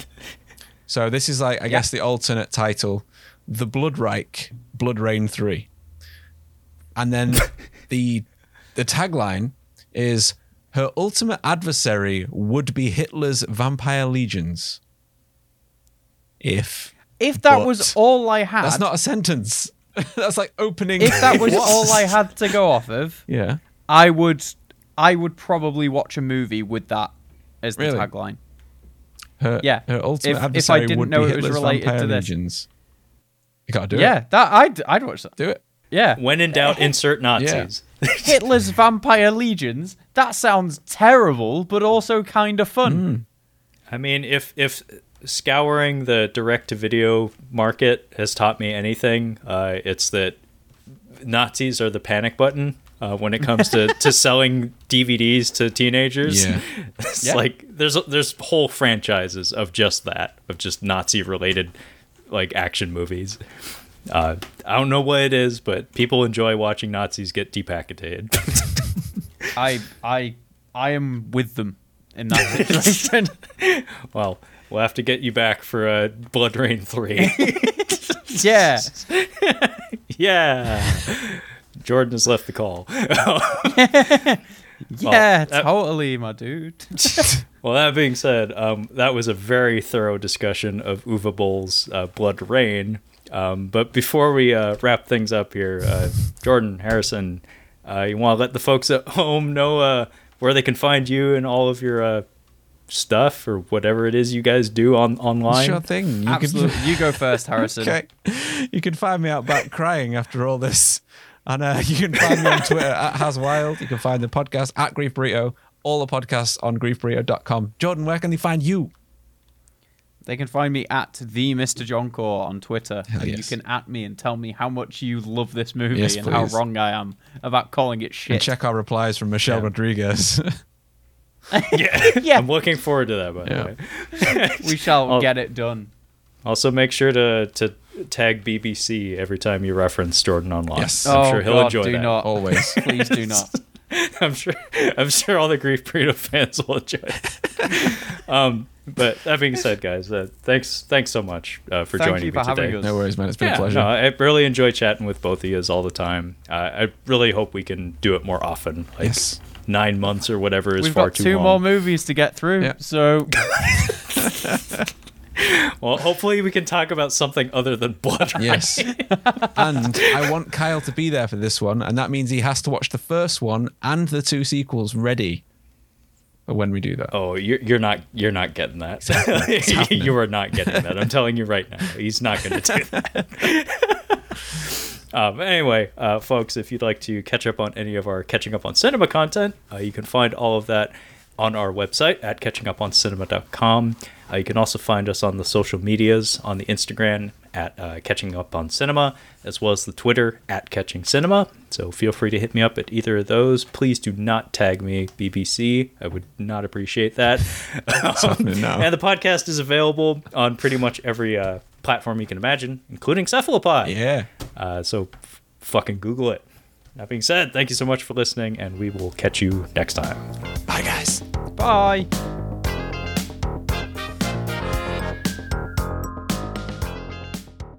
Fucking sucked.